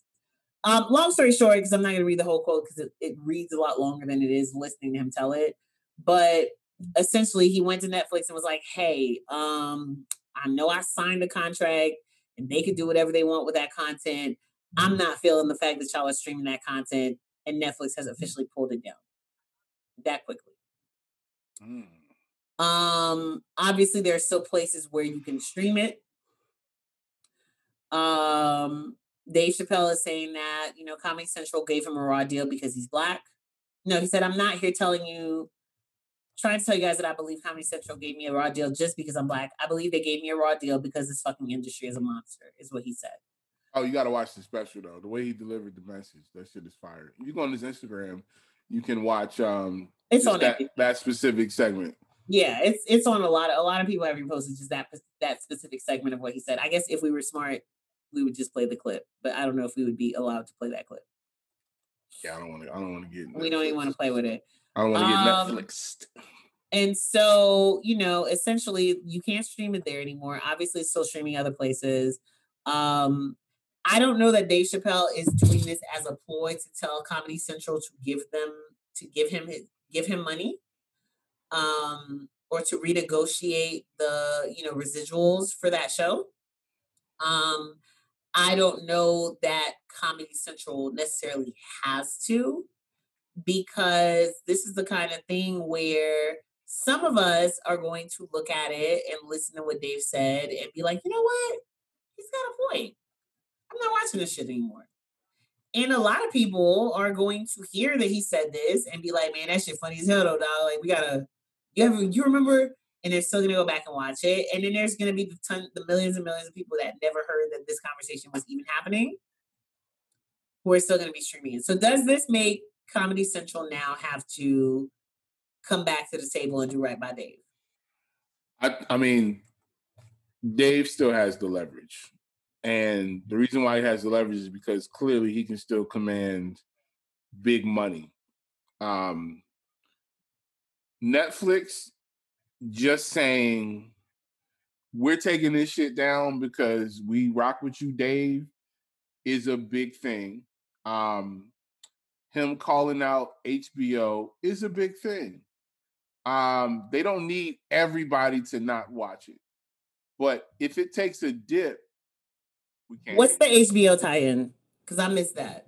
So he said that he pitched the show originally to HBO. Chappelle Show. And HBO said, what do we need you for? Oh. So now it's streaming on HBO Max. And he's saying, what do I need you for? Okay, I didn't know it was on HBO Max. So, basically him calling out Viacom, CBS, it's a big deal because a lot of us are going to say, well, fuck that. I'm good. I've seen that show so many times. I could recite this shit backwards and forwards in my sleep. I don't need to watch it again. And we've been doing that. Right. We've been doing that. Like when they were like, "Oh, Spell Show streaming," I wasn't super excited because I still remember all this. Because when I did watch, I went and cherry picked specific skits I wanted to see and recited the whole thing as they were saying it because I still knew everything that General Cornrow Wallace told his guys when he wrote them that letter teaching them how to cook crack cocaine. I was watching The Crown the other day when it's the episode where Prince Philip's uncle gets killed. And in that episode, the beginning of the episode, there is an audio of somebody from the Irish Republican Party, the Irish Republican Army, the IRA, saying, like, we're not fucking with y'all no more. Like, we're done playing nice. It's about to be bloodshed, da da da da da. And they still went and vacation. The royal family still went and vacationed in the fuck Ireland. And as I'm watching it, I was like, in my head, this is the equivalent of digging up their leader and making a video dancing with him going, rabble, rabble, rabble, rabble. Like, I don't ever need to watch another episode of Chappelle Show ever again, honestly, because it's all in my head. So ultimately, I think things like this will make it take a dip, and it'll be a noticeable dip. And Dave said, I got more in the tank, bro. I got more in the tank. I got this Netflix money. I'm good. And that's the thing that I appreciated about him is that he went and he said, hey guys, I signed the deal. Does that make what they're doing right? No. He's not mad. He's not asking nobody to boycott nothing. He's just saying, hey guys, here's how we feel. Now, where the ICDC college law degrees have reemerged is now niggas is like, wait, isn't this what Monique said? It's not, friends. It's not. We don't need Comedy Central's books to know what kind of money Dave Chappelle made them off of Chappelle Show. No, not at all. We don't. And we don't need anybody to break down for us the fact that Dave Chappelle opened doors for other Black comedians at Comedy Central, because when he left, they were definitely trying to figure out ways to, fill that void. And Dave Chappelle gave Comedy Central relevance. He gave Comedy Central relevance, one, and two, I think he also made it possible for Black comedians to rethink the kind of content they could open out to the world. Absolutely. Because this was very unapologetic. This was very much like, hey, white people, y'all here too? Cool. But look, this is for us. Y'all can hang out, but you may get uncomfortable and you're just going to have to deal with it. There you go. But that's what comedy's about, So ultimately, shout out to Dave Chappelle. I just find it hilarious how the internet reacts to these things, because people who are probably Not the same skin color of Dave Chappelle, like love to give their opinions. Talking about, oh, I'm just gonna watch it wherever. Yeah, we know you are, and Dave knows you are too. So, right. But once again, there are many folks like us who are like, fuck that show. I'm riding with Dave. So the two things that I saw was one, people saying, "Oh, y'all didn't have that same energy from Monique when she showed up," but I don't think Monique showed up with the same argument, and also she didn't present it the same way. And I don't give a fuck what y'all say, but the way that things are presented definitely matter, and you attract more flies with sugar than shit. Bottom line, Monique tried to jump people. she tried to pull rank, and instead of building a relationship with somebody, she tried to say what she thought her valuation was. And that's the difference when you negotiating and you think your valuation is one thing and they value you at another thing, and they probably doing it based on some kind of metrics. Right. Like how many tickets are you out here selling? You know what I mean? So if yourself. Right. It ain't about who you were or what you did. It's about relevance. Like, so they offered you a deal. Take the deal. If you blow it out the water, it's going to get you an even bigger deal down the road. Or if you don't take the deal, go out and do something to show them why you were worth why you should have gotten the deal. To this moment, I do not feel as though Miss Monique has done anything to show us that Netflix had her fucked up. No, Netflix was spot on. And that's the thing. Like, we can't pull out the black card to complain about every fucking thing. You got to do the work. You got to be worth the money. At the end of the day, we're all businesses. We all have our entities. And I'm not just putting nobody on because they black. I'm not giving anybody my platform just because of we grew up in the same town. I'm not giving my damn brother a platform. That's why y'all need to stop telling me about whatever Haitians y'all discover every week. Like, that doesn't excite me.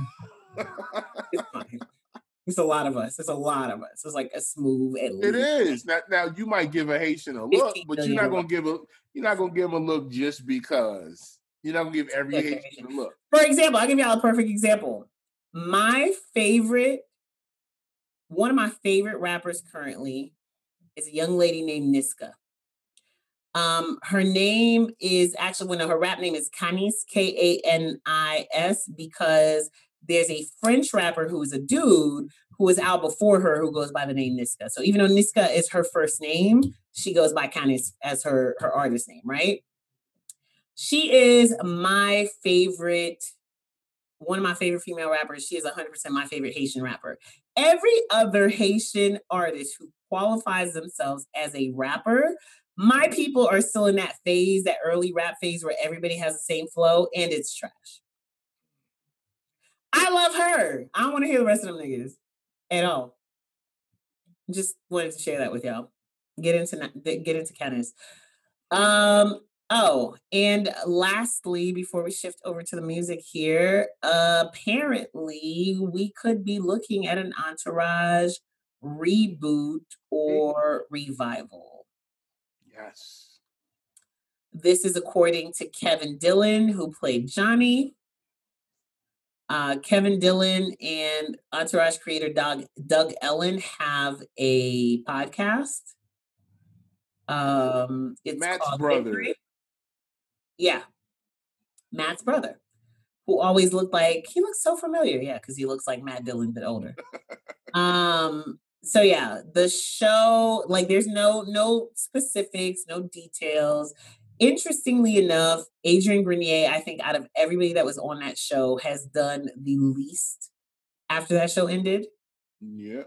Of course, y'all know Jerry Ferrara as whatever the lawyer's name was on that show that I never watched, Power. I still call him Turtle. There was a meme floating around the internet that the guy that got into a fight with what was his name? Latrell Sprewell? I don't know. I'll have to find it. But anyway, there was a big basketball blowout. No, not Latrell Sprewell. What's old boy's name? Meta World Peace. Yes. What's his real name? Ron Artest. Yes. He had gotten into a fight where he punched a fan years and years ago. Yes. And that guy looks a whole brawl. Yeah. And that guy looks just like Jerry Ferrara. So he jumped on the internet the other day. Apparently, like once a year, he has to pop up and be like, "No, no, no, that wasn't actually Turtle." But yeah, so they're saying that Kevin Dillon said that he has been trying to get Doug Ellen to consider it for a long time. And he said finally, he said the other day, I'll start thinking about a reboot or revival. But again, no word as to whether or not um, we would actually see everybody come back. I think it would be dope if we got to see everybody come back. Yeah, that would be And fire. Vincent Chase is now somebody that's kind of almost fallen off, like almost like a um Robert Downey Jr. Mm. Because y'all don't know Iron Man was popping and then Iron Man fell the fuck off. Some of y'all have no idea. The Iron Man had fell all the way the fuck off and then popped back up. Oh no, we gotta, you gotta go way back before Iron Man. Folks didn't really know the old Robert Downey Jr. from John Hughes From the films. 80s. Yeah. All right. Let's get into this music. So turned out that Hold on, oh, real quick, real quick. Also, wanted to quickly give a rest in peace to one of the top footballers of all time, Diego yes, I'm sorry. Maradona, who passed away from cardiac arrest. His fans worldwide are mourning, and I wanted to send my condolences to uh, all of his family and the people he touched. Huge part of my life as a kid because I think we've discussed before how like Haiti splits between Argentina and Brazil. Those are two really big rivalries, for a very long Oh time. yeah, Still kind of yeah. are in a way in global soccer. Hmm. Um, so yeah, rest in peace to Diego Maradona, one of the greats. Also, nobody would ever outflop him. Like somebody said, if there was ever a award for flopping, it needs to be an actual statue of Diego Maradona. Brought a different kind of energy because it wasn't that angry John McEnroe energy. It was just really like this. Like it was like how y'all be doing LeBron. Y'all think LeBron be flopping? Bro, I tell people flopping in basketball is a direct result of European players and Spanish players, South American players, who grew up watching footballers because Watching Diego Maradona. nobody flops like footballers at all. And Maradona was definitely the GOAT. Definitely, definitely. You said two things. That's one thing. What's the other thing? What was the other? Oh no, that was it. That was it. You're not gonna plug this Bounce Gang Black Friday sale? Yeah, we got some stuff. We got some merch.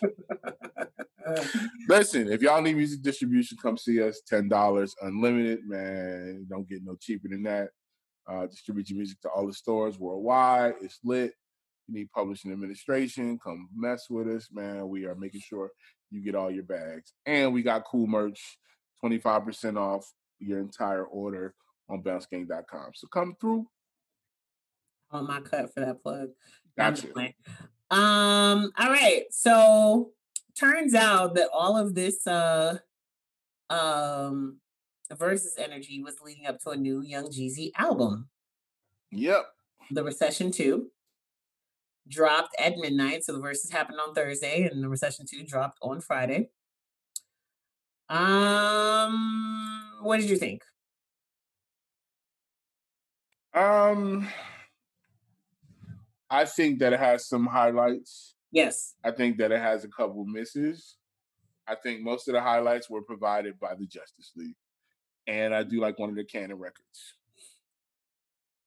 I definitely felt that beats jumped out for me more than anything Jeezy was doing or saying. Um uh I picked up one of the Don Cannon joints was the first thing that kind of drew my attention. But here's the thing for me with Jeezy is I really feel like Jeezy's really good at making background music. I think he makes the kind of music that you kind of put on. Like if you were gonna have you a nice little rap infused dinner party, you could put on a Jeezy record in the background, and it wouldn't be so much to interrupt conversations and make people stop to start singing along with the records. I think people would just go ahead and let it rock. Um, The project comes in at, I want to say 15 tracks. Is that right? Yeah, 15 tracks. The Kingdom, which is the last song on there, actually was one of my faves. Um, Justice League, shit, Justice League. This y'all album, Justice League. They did that one with Cassius J. They did Almighty Black Dollar. That's two, three, four, five. Oh shit. Six, seven.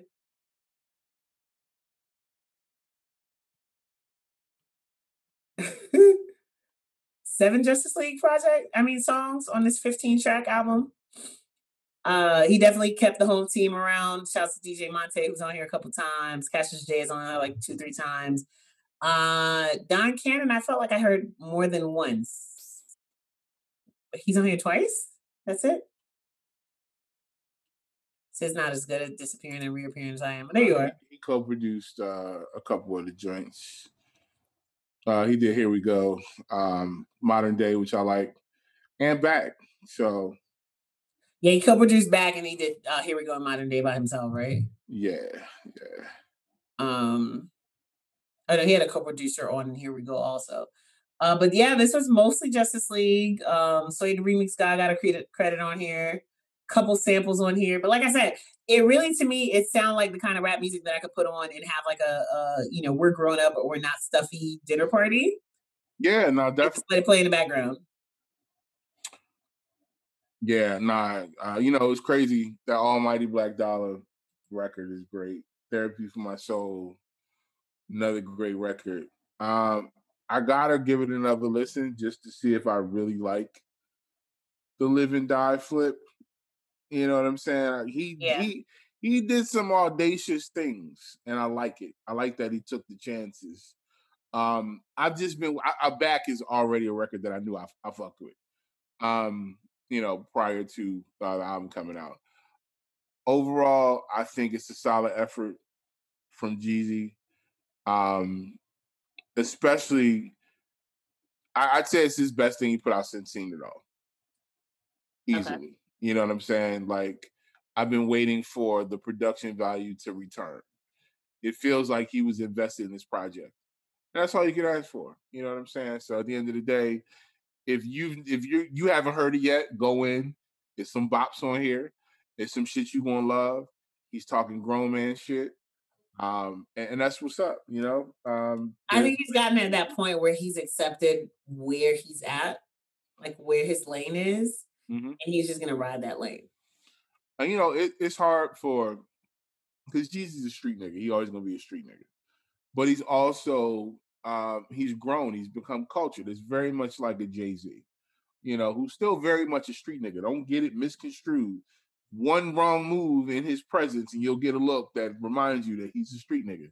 I mean, shit, his kid might do one thing, and he give one of the kids one look, and he'll remind you that where he's actually from. It's like when your mama remind you that she's actually from the ghetto, and Right. don't let that pantsuit fool you. You know what I'm saying? So, Don't let yeah. this fancy zip code fool you. Right. So, I feel like that's the tale of somebody like Jeezy, and I'm here for it.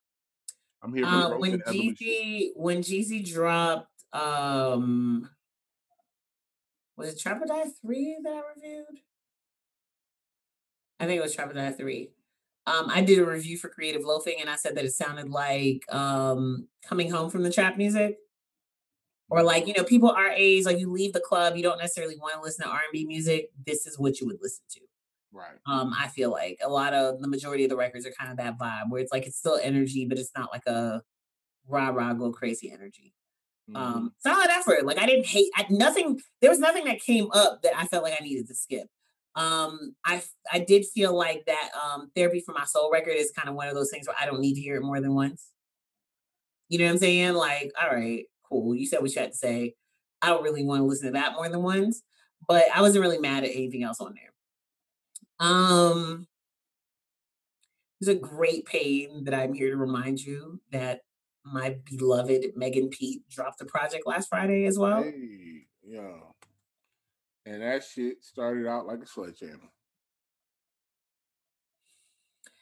I got halfway through track 2 and I went to Twitter and asked Twitter if the rest of the because I listened to it late. Like I listened to it like Friday afternoon, like around like 3 or 4. Mm.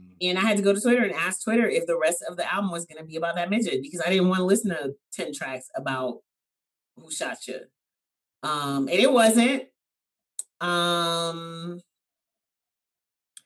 this was not a Megan Thee Stallion project though. And I feel like I need to go back and listen to it without the expectations that I had going into it. But I didn't get enough of what we've come to know her for, and what we did get was not great enough for me to be like, "Yay, growth!" It was just kind of like, "Huh."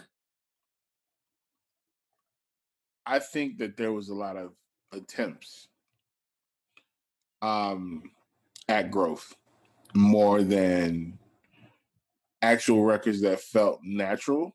Yes.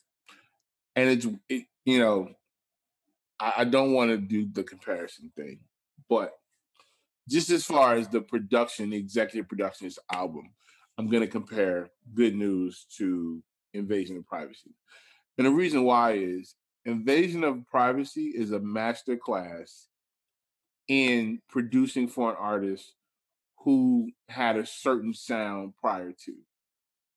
Listen, I'll take it a step further. I literally tweeted to somebody, Cardi is a master class in taking an artist who has a sound and a following, amplifying her voice, and not changing a damn thing about her. Right. And this is what I feel, what I tell people, because I had a good conversation with some homegirls of mine. We did a room on Clubhouse about this album in particular. We listened to it and talked about it. And one of the things that I brought up, one of the things that everybody brought up was the people who come in to create this project, right? It's like Quincy Jones going in to make a Thriller with Michael Jackson, right? And then bringing all these dope people in, or Kanye going in to make a My Beautiful, Dark Twisted Fantasy, and bringing in all these amazing people, and then being that person at the head of that project, and saying this is the cohesive energy of this project, and this is what we're going to do, and that's what we're going to do. We're going to do this and do that and get it right. I just feel like the execution is a little off here. Yeah. I feel like you had records like Savage, which was obviously always going to be on here for the numbers. You had Girls in the Hood, which we already heard, and it worked, but some of these records are just a little awkward. And some of these Listen, records are that too Rock You to Sleep record, they need to pull that from all DSPs and act like it never happened. is that That's the one where she's singing. so that is Work That, I No, believe. Rock You to Sleep. That's what it's called. I don't see that one. It's after Don't Rock Me to Sleep. After Go Oh, Crazy. okay, got you. Yeah, yeah. I thought Outside was a little awkward. Um, Outside felt forced. and also the sequencing, it just, like I'm listening to it and I'm trying to find like the flow. And I think Like that that. when you do a bunch of records and you sit down and say these are the records that are going to be my album, and you put together the flow, they should have let a DJ do it and say, all right, cool, this is the sequencing of the record. Because sequencing of records, especially when I'm giving it a one listen, I'm trying to listen to it all the way through, also matters. Now, I Yes. might go back and listen to these songs individually and say, hey, I like this song as a standalone. It might happen. One of these songs, it's definitely a couple of these joints going to go crazy on TikTok. Body's already going crazy She's on gonna TikTok. she's gonna win with some of these records, and I guess that's cool. But I And just but more importantly, Meg's brand is strong enough that she's not the artist where this misstep of a project is going to end her career. no, Like not at she's all. not disappearing behind this record, Well, behind this album. she's got enough on here. I feel like there's room for growth. There's still, but I really hope that creatively, and this is my goal for every artist, that creatively these people are equipped, because Megan is being thrust into an industry situation. This is not Tina Snow. This is not me and my homies making the type of music I want to make. This is Megan being pushed and pulled in different directions musically. You should make this. You should do this type of record. You should do, Yes. this is all of that she needs to get with somebody who is going to protect her musically, Yes. somebody who's going to truly understand what her vision is.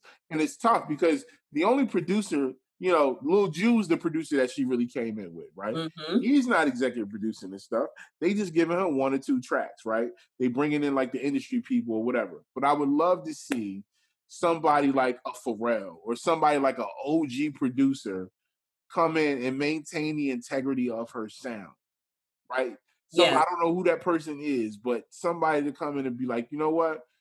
I'm gonna oversee what's happening, and I'm gonna make sure that everything is going right. It says that her A&R direction, she had an A&R on this project or whatever. I don't know the A&R, but they clearly are not.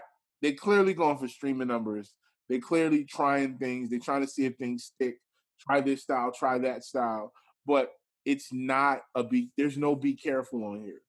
You know what I'm No. saying? There's like those records that break into another genre that where Meg feels completely comfortable. And I felt like they could have had those. And I feel like Meg is that talented, but she just needs the right people around. Yes, exactly. And that's the thing. Like I think that, we've had several conversations about not giving artists room to grow and things of that nature.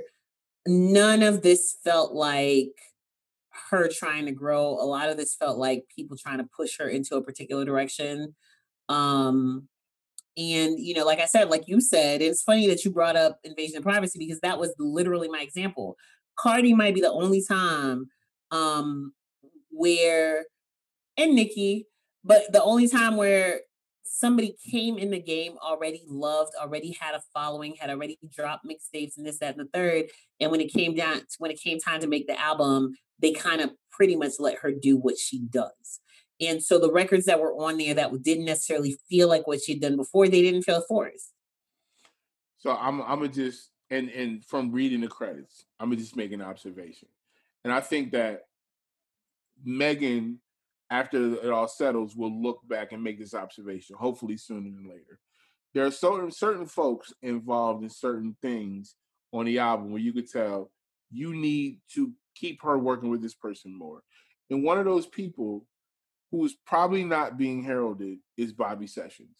And he was a co-writer on both Girls in the Hood and on Savage, right? Also, Jay White. Jay White clearly knows how to work with women and make good music that fits who they are, right? Hmm. He's proven that he can do that. And I feel like if you let and they both from Texas. Well, Hmm. Jay White's originally from Kansas City, but he's been in Texas long enough. So give her folks, give her that core of people who get what she's doing. Give her Lil Jew. Let those people be Give her the a little Jew people. and untie his hands. Right. Let I those feel like somebody, I feel like somebody like a Juicy J or somebody, a OG needs to go. I don't think Jew is flexing yet. no, I've no, met I Jew. don't think I don't think he even know how, and that's cool. I've met Jew. And we've all heard what Jew's capable of, and we've all heard what the two of them are capable of together. Right. I think somebody needs to like go in and tell Jew, like, don't hold nothing back. Like, don't let these people intimidate you. Like, No, no. you should first of all, he should be involved in way more of these records because he Yes. clearly knows her bop. He clearly knows her range. And it's cool, but he should be co-producing with these other folks. Bobby clearly knows how to write her a song. Even if it's Derek Milano or whoever. But somebody's got to be at the core. Somebody like she needs her coaching staff. You know what I'm saying? She Hmm. needs that core group of people that are gonna pull these other people together and say, all right, this is what we doing. Right. Exactly. So, y'all ain't gonna hear me talk about this album again. Now. I'm gonna do like you. I'm gonna maybe like pepper the songs into like a playlist and see how I feel about them when I'm not listening. Or maybe I'll go through and resequence them myself and listen to them in the order that feels a little bit better. Um, I, there's a lot of things on this project that I should have been excited about that just didn't work. Yeah, yeah. Uh-huh. Did you get a chance to listen to St. John? I did not. I didn't either. I feel bad. I really want to like him. I really want to like him. And you know who else I really, really feel like I should be listening to more is Toby and Guye. Yeah, no, he's dope. I just caught his single with Big Crit. Pretty So dope. we have the single with Big Crit on our little playlist this week that hopefully we will Mhm. actually get around to putting together and sharing with y'all. We will, because tomorrow's Thanksgiving and I'm not doing anything. And when I played that song, I walked away from the computer, and right after it came another song that he did with Olu from Earth Gang and Duckworth. And I was like, why am I not listening to more Toby and Guia? Oh man, I've never heard anything of his that I didn't fuck with. nah, he's fire. And it's not, like it's not traditional Houston. He's from Houston. You don't necessarily sound like a Houston artist. Rap wise, I don't really know of anybody that's like on a mainstream level that we could really compare him to. He's definitely doing his own thing. He has his own sound. He has his own like crew of people that he works with. I think like he works with the same producer on a lot of things. Um, I could put him in a pocket. It wouldn't necessarily encompass him, but he's definitely in that childish Gambino. He's got a little of that. He's got a little Crit. He's got a little Andre 3000. Like I can see the vein in which he lives, but he's also got some African influence. He's a good amalgamation of certain types of artists, and I think there's a little Houston in there too. he's I think what we can look forward to when Black hip hop artists are allowed to do what a G-Eazy does, for example. Hmm. There's a lot of G-Eazy records that you will never hear on urban radio. He's still rapping on them, but you'll never hear him over here. I think that Toby and makes the kind of music that's not like it's not just hip hop. Like you can't just really limit it to just that. No, not at Um, all.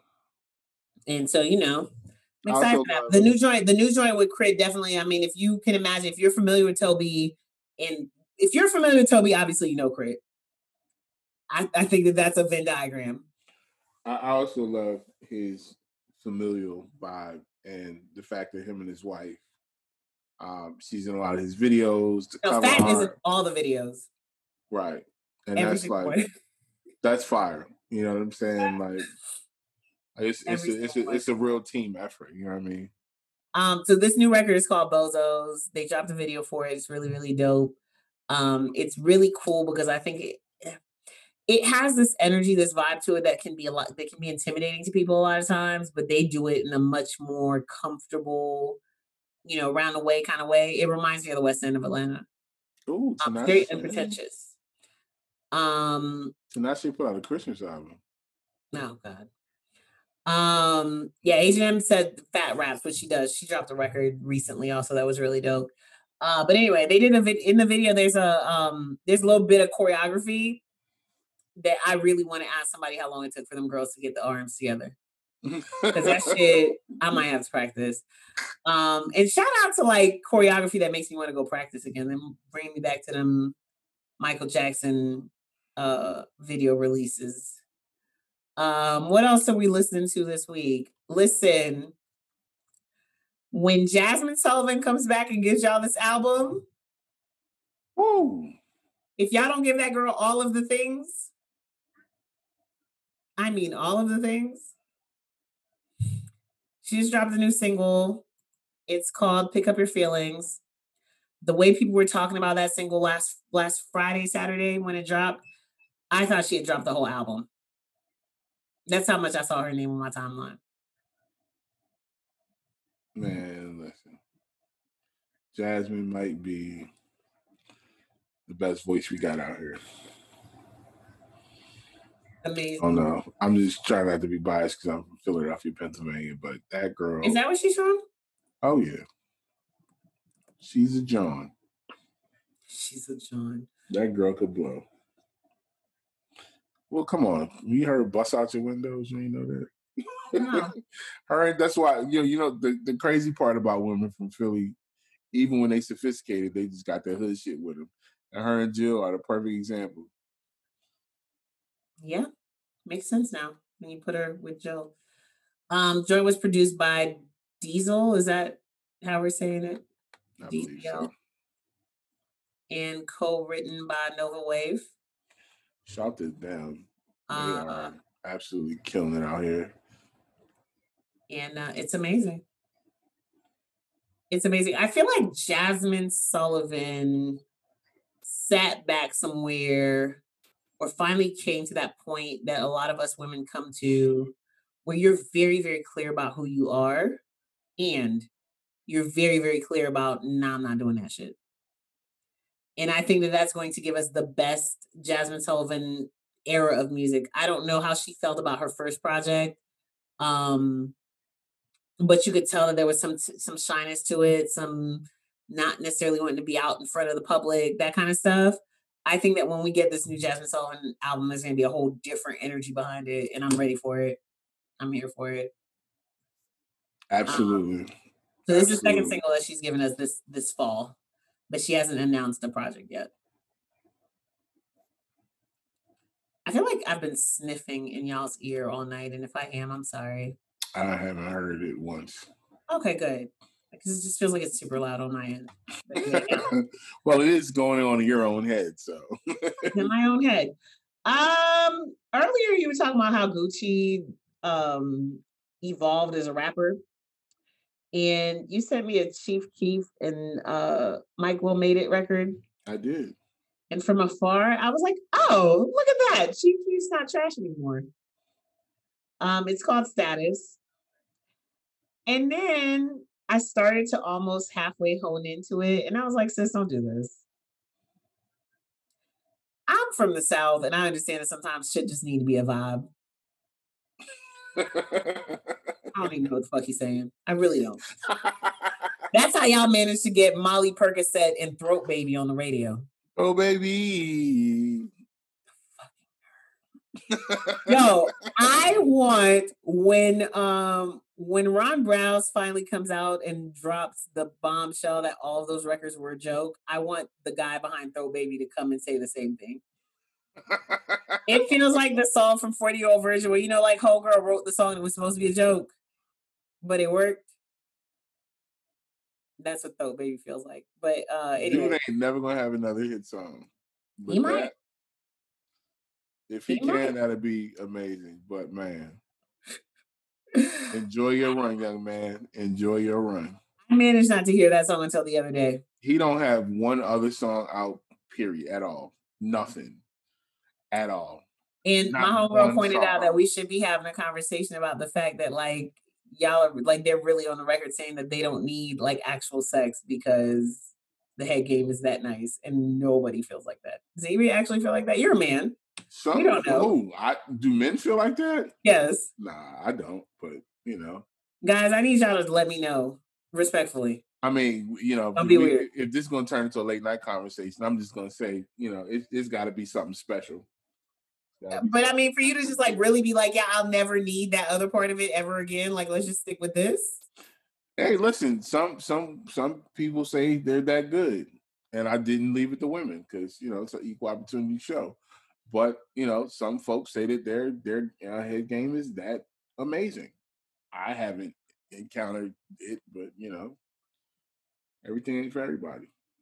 So yeah, Chief Keef and Michael made it got this record called Status because that's really what we were talking about.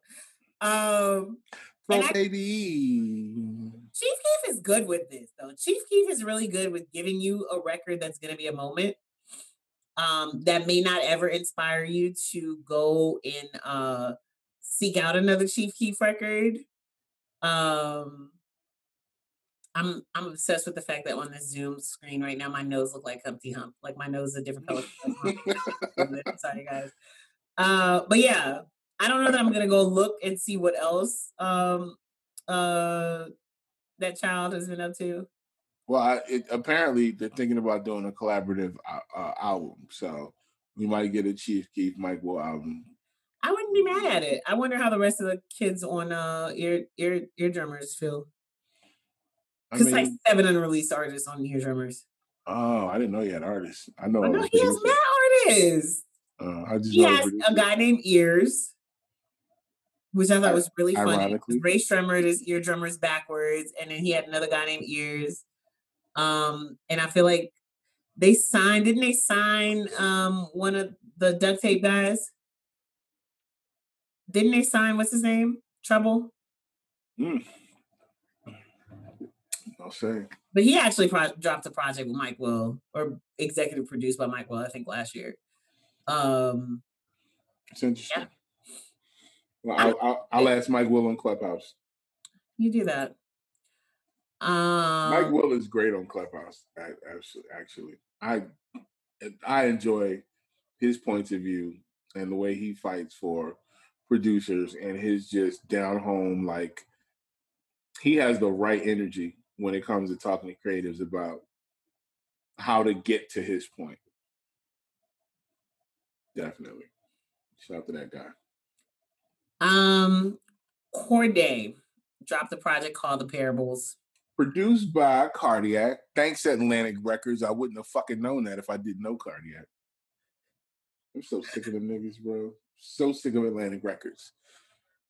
Why? Why can't y'all release the goddamn credits? Why can't y'all get the credits right before y'all put these albums out?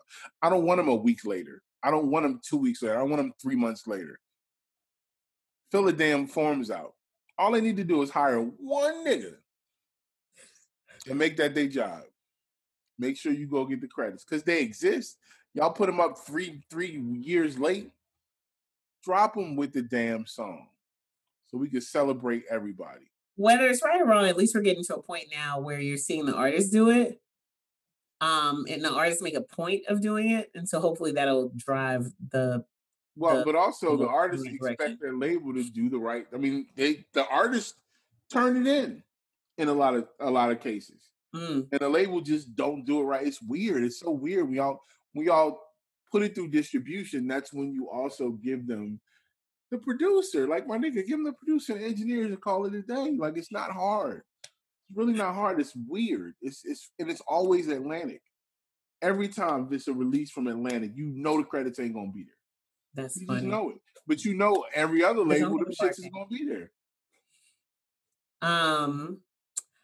Well, I feel like Corday is another one of those people where like people know he's nice, but people are not necessarily listening to him.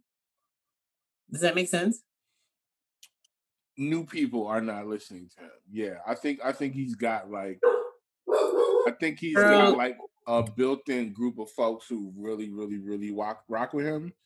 Because he's not Davies, you know. Yeah, we can't go one episode without Davies slander. Poor Davies, man. Fuck that guy. I'm sorry, I'm trying to manage this little couple of things that everyone outside needs to be investigated. Davies be coming for people, so we come for him. Well, I'm wrong. Corday has 5 million people listening to him monthly on Spotify alone. So yeah, and he's Parables came out a day and a half ago. Amazing record. I just want to say that again. Video dropped it a day and a half ago. He's got 300,000 views on it. I think it's because it's one of those records where like you put it on probably expecting something. And then you might catch, because he's one of those artists that's just really, he's very good at what he does. Like he's very good at crafting songs. So you can, he's one of those people where you can listen to it without necessarily paying attention. Yep. But there's a couple of lines that are really going to pull you in on this record. And then now you got to go back and listen to it again.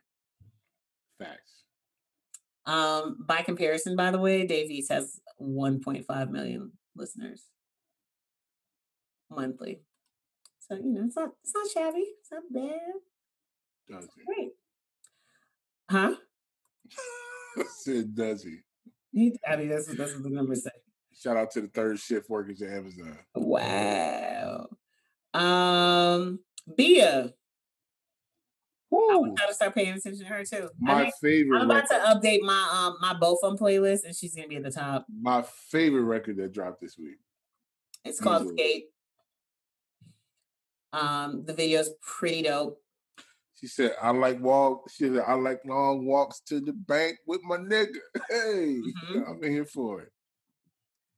And that's what I like about Bia. Like, I think Bia talks shit without trying to sound tough. Nah, she speaks with purpose. Yeah. Like, but it's not that Roman voice. Not to say that Nikki's ever not done the Roman voice. I think a lot of women, I like a lot of female artists, maybe not a lot, I can't say a lot, but there's definitely that kind of that vein of women who utilize their voice to kind of give a certain amount of weight to their bars. She didn't do that. Like she's just like, here it is. I just don't know why she don't have more everything. Like, Because the rap world is just starting to believe that women rappers can be a thing. here's the thing, right? Listen, Just until 2 years ago, niggas was still having that conversation with me about how it's too hard, they cost too much money, they're hard to manage, they don't sell records, they're difficult. but 2 years ago, they were still Bia's saying that. been out for a minute, and I mean, like, I don't know if it's in, once again, I don't know what their plan is. We had some conversations with her management a while ago. I believe she's managed by the same person who managed Chad Hugo. Um, Bia is an incredible rapper. Yes. She makes palatable music. She makes music melodically that's on point with anything that's coming out from anybody right now. And she's bad as fuck. And she's making music that's a little bit less vulgar than a lot of her contemporaries. Right. Which I clearly have no problem with vulgarity, but some people do. Right. Or actually, let me take that back because I can't say I don't. I mean, I don't have a problem with it, but I know that what's their name? City Girls got a song called "Pussy Talk." Yes. Couldn't get through the hook. I want to keep hearing that, like me personally. Um, and this is no knock because again, like I told y'all, I made a playlist called both like I'll listen to pretty much some of everything. I grew up on Fox and Kim and Trina and also Eve. And never felt the need to compare them and rate one above the At other. all. Yeah. So I'm not saying that at all, but I do think that it does matter that you can have a Bia who fits right in between, the more raunchier shit and the complete opposite end of the spectrum of that. I guess they're trying to figure out how to market her, or I Yes, don't know, because I just I'm just like, I just that's feel like exactly what it is. she's got 54,000 followers on Twitter. I'm not sure what her Instagram is doing. Probably more because she's visually nice to look at. I just I don't know what the strategy is for the squad, the marketing team. Like, you know, somebody she's got 783,000 Yeah, followers. I was just about to tell you that. Well, Um,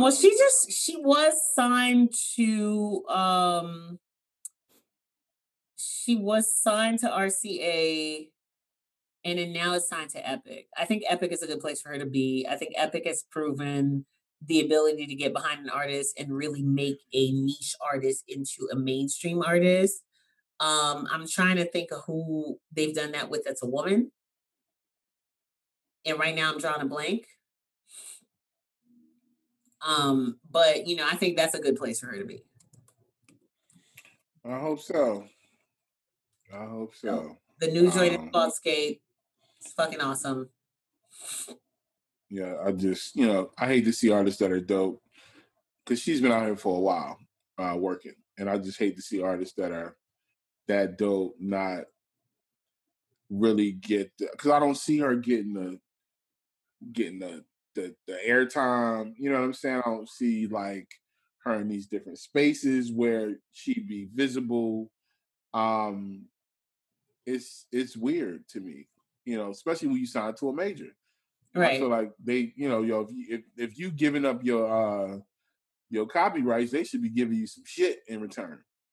They got Camila Cabello over there. Right. Uh, They don't have any rappers. Normani's over there. Um, Wait, was Camila Cabello part of Fifth Harmony too? she was, yes. Okay, so that they're both over there. Cody Shane's over Um, there. They fumbling her life.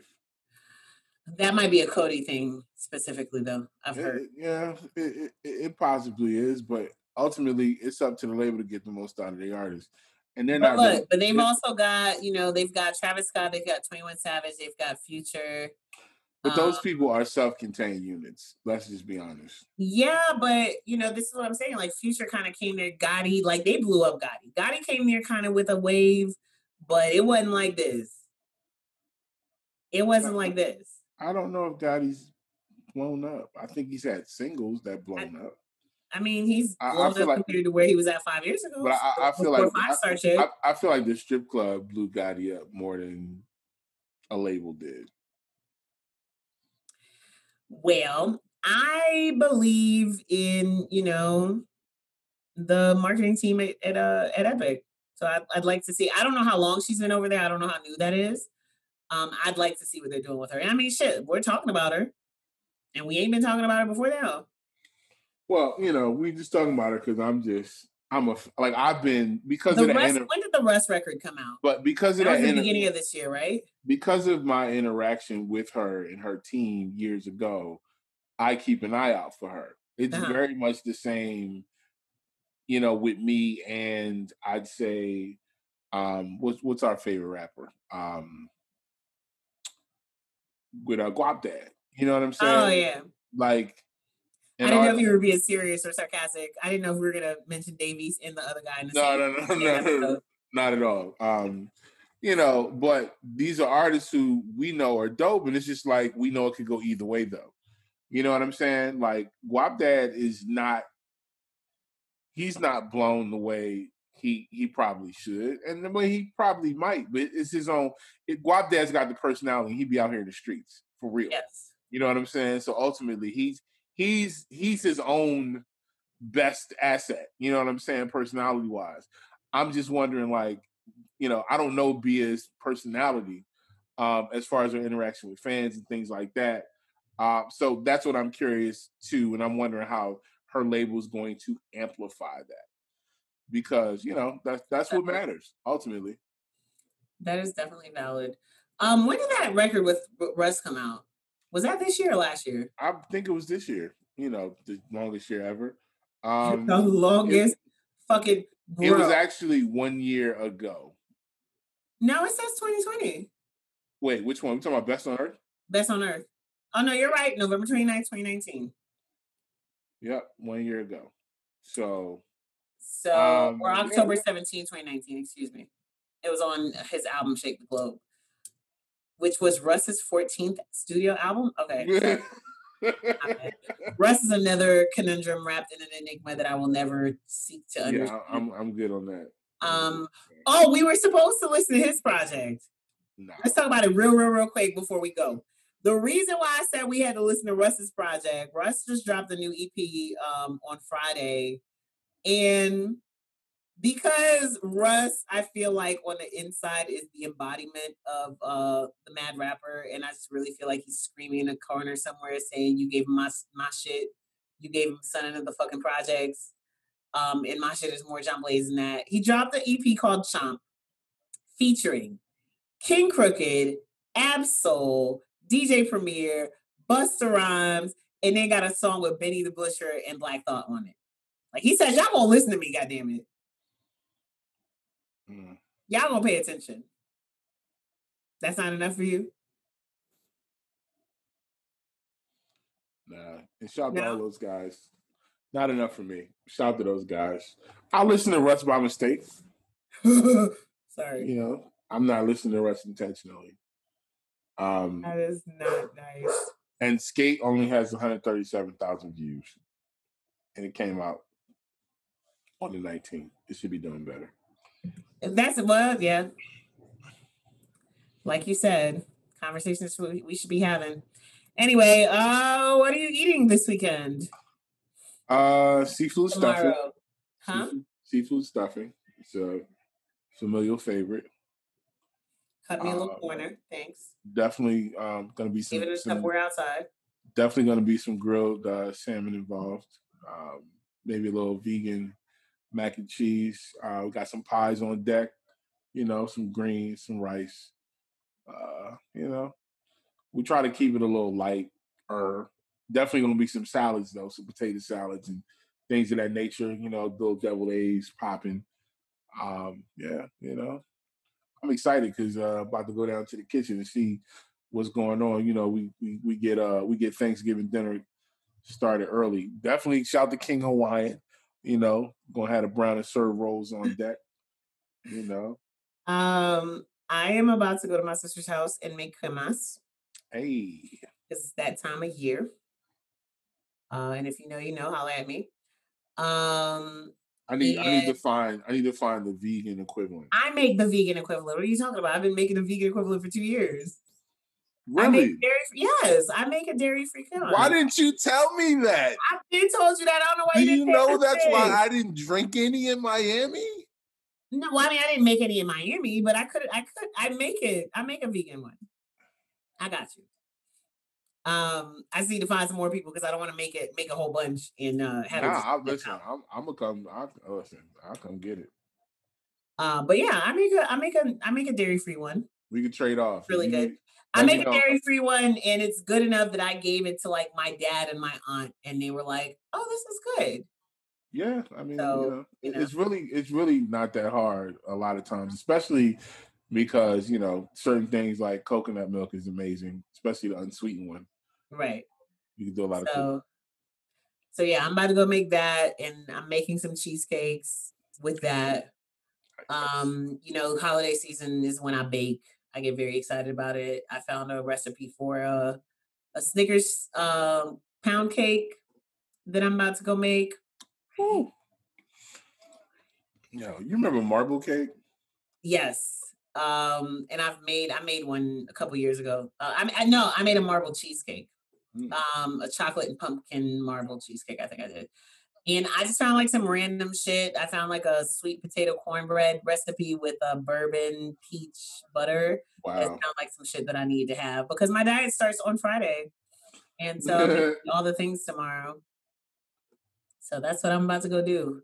Make drinks that I'm slinging around Atlanta. If you know how to find me, find me. I will slang some to you and feed this little puppy before I go. And that's it. Y'all, please, I don't think we need to tell y'all. I got an alert on my phone. I went to cuss up my phone. It was like a emergency alert, kind of like when you get the Amber Alerts. Hmm. And it said, like Fulton Board of Health, stay at home this Thanksgiving and stay safe from COVID, blah, blah, blah. But y'all not making no laws though. Y'all not shutting down no restaurants or bars and none of that other shit. Nobody's enforcing their mask mandates or whatever. So, when I got that text, I really wanted to cut somebody out.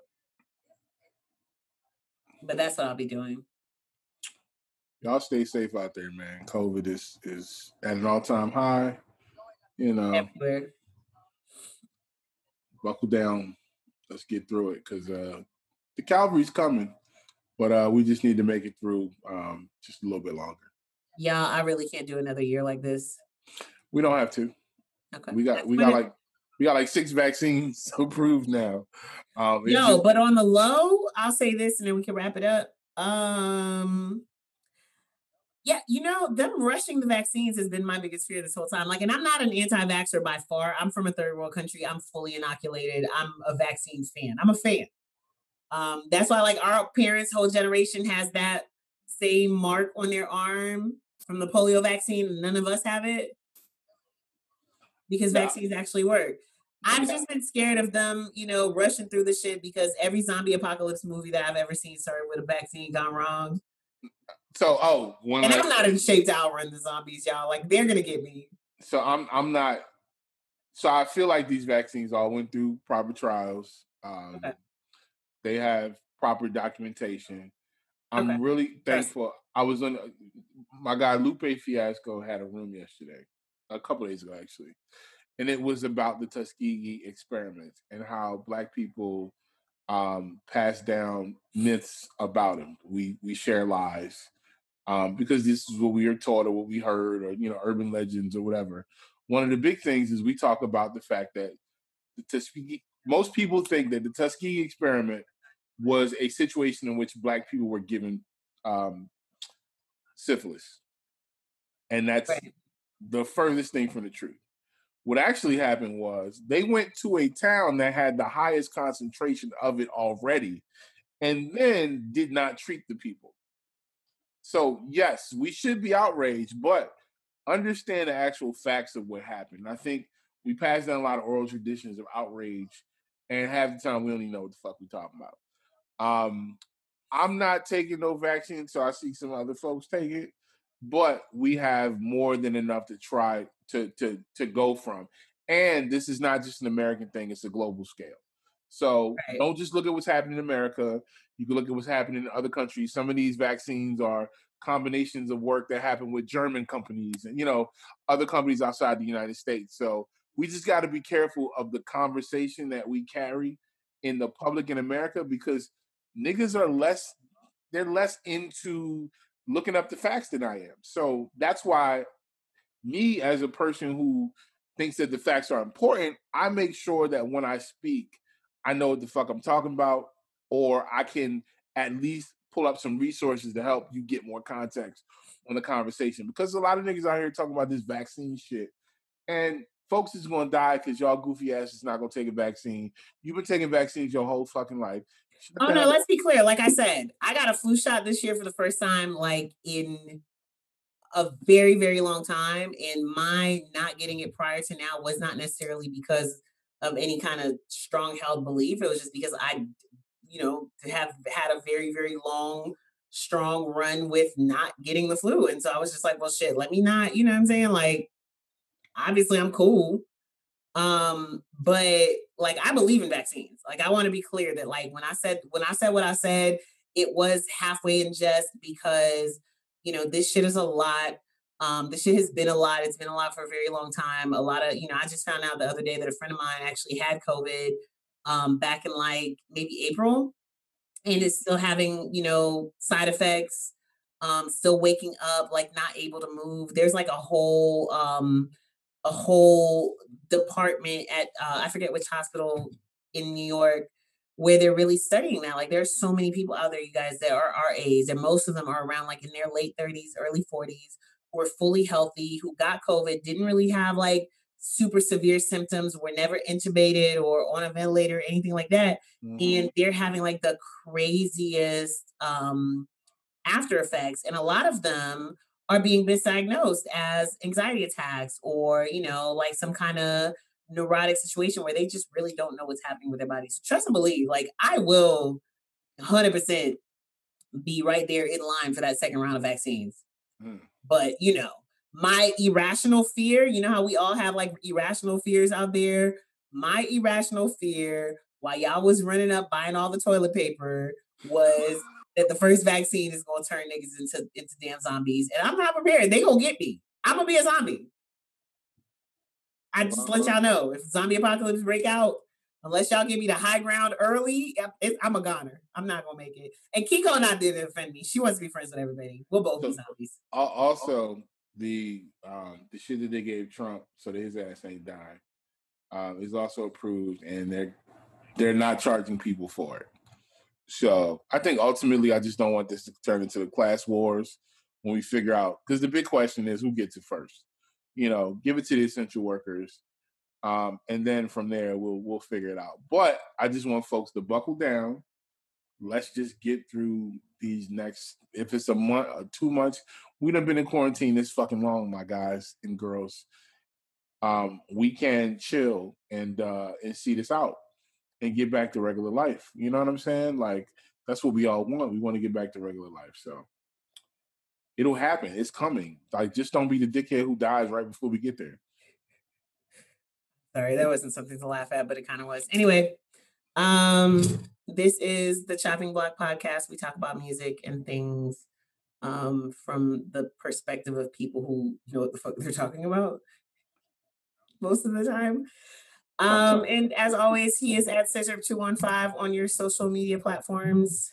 And also on Clubhouse. And she is at Saint Boogie coming soon on Clubhouse. I mean, y'all just, I don't know. I don't know how. Look, let me show y'all something. You elitist fucks. You see what this is? This is my Galaxy S7 or 8. I don't even remember which number it is. It still works. There are times where like I need to whatever, like my phone dies and I need to control my TV who lost its remote 2 months after I bought the TV. Mhm. I just cut this on and use the Roku app on here. One of y'all niggas got an iPhone sitting, goddamn it. Like your 3-year-old doesn't need to play with it. Let me rock. There you go. Yeah. Let me rock. Somebody get me out of here. Anyway, and the show is at the Chop Block Pod on Twitter, at Chop Block Pod on Instagram and Twitch. I fucked around and got on DJ Wally Sparks and DJ Green Lantern's Twitch pages over the weekend. Green Lantern does a skate party on Saturdays, which is really fun. Word. And Wally did an Atlanta party after Versus on Thursday, which was amazing. Y'all know Wally's low key my favorite DJ to party with, high key. And like I did not know or understand this whole ecosystem that's happening over there on Twitch. I feel like we need to spend a little bit more time on our Twitch and cultivate some of these shits and make some, what are those things called? The emoji type things that people can buy. Oh, And emotes. yeah, we need to make some emotes and all that fun stuff. Absolutely. Anyway, we'll be back next week. Y'all be safe. Enjoy your family. Enjoy your whatever you call that. Whatever you call it. And like, hey guys, in a year filled with so much strife and bullshit, let people dedicate a day to fucking gratitude, dog. Like none of us give a fuck about the Mayflower at this point. It has nothing to do with that for me. I don't know about you, but it has nothing to do with that for me. Like there's not a moment at my house where we all sit there and recount the days of the first day. Nobody gives a fuck.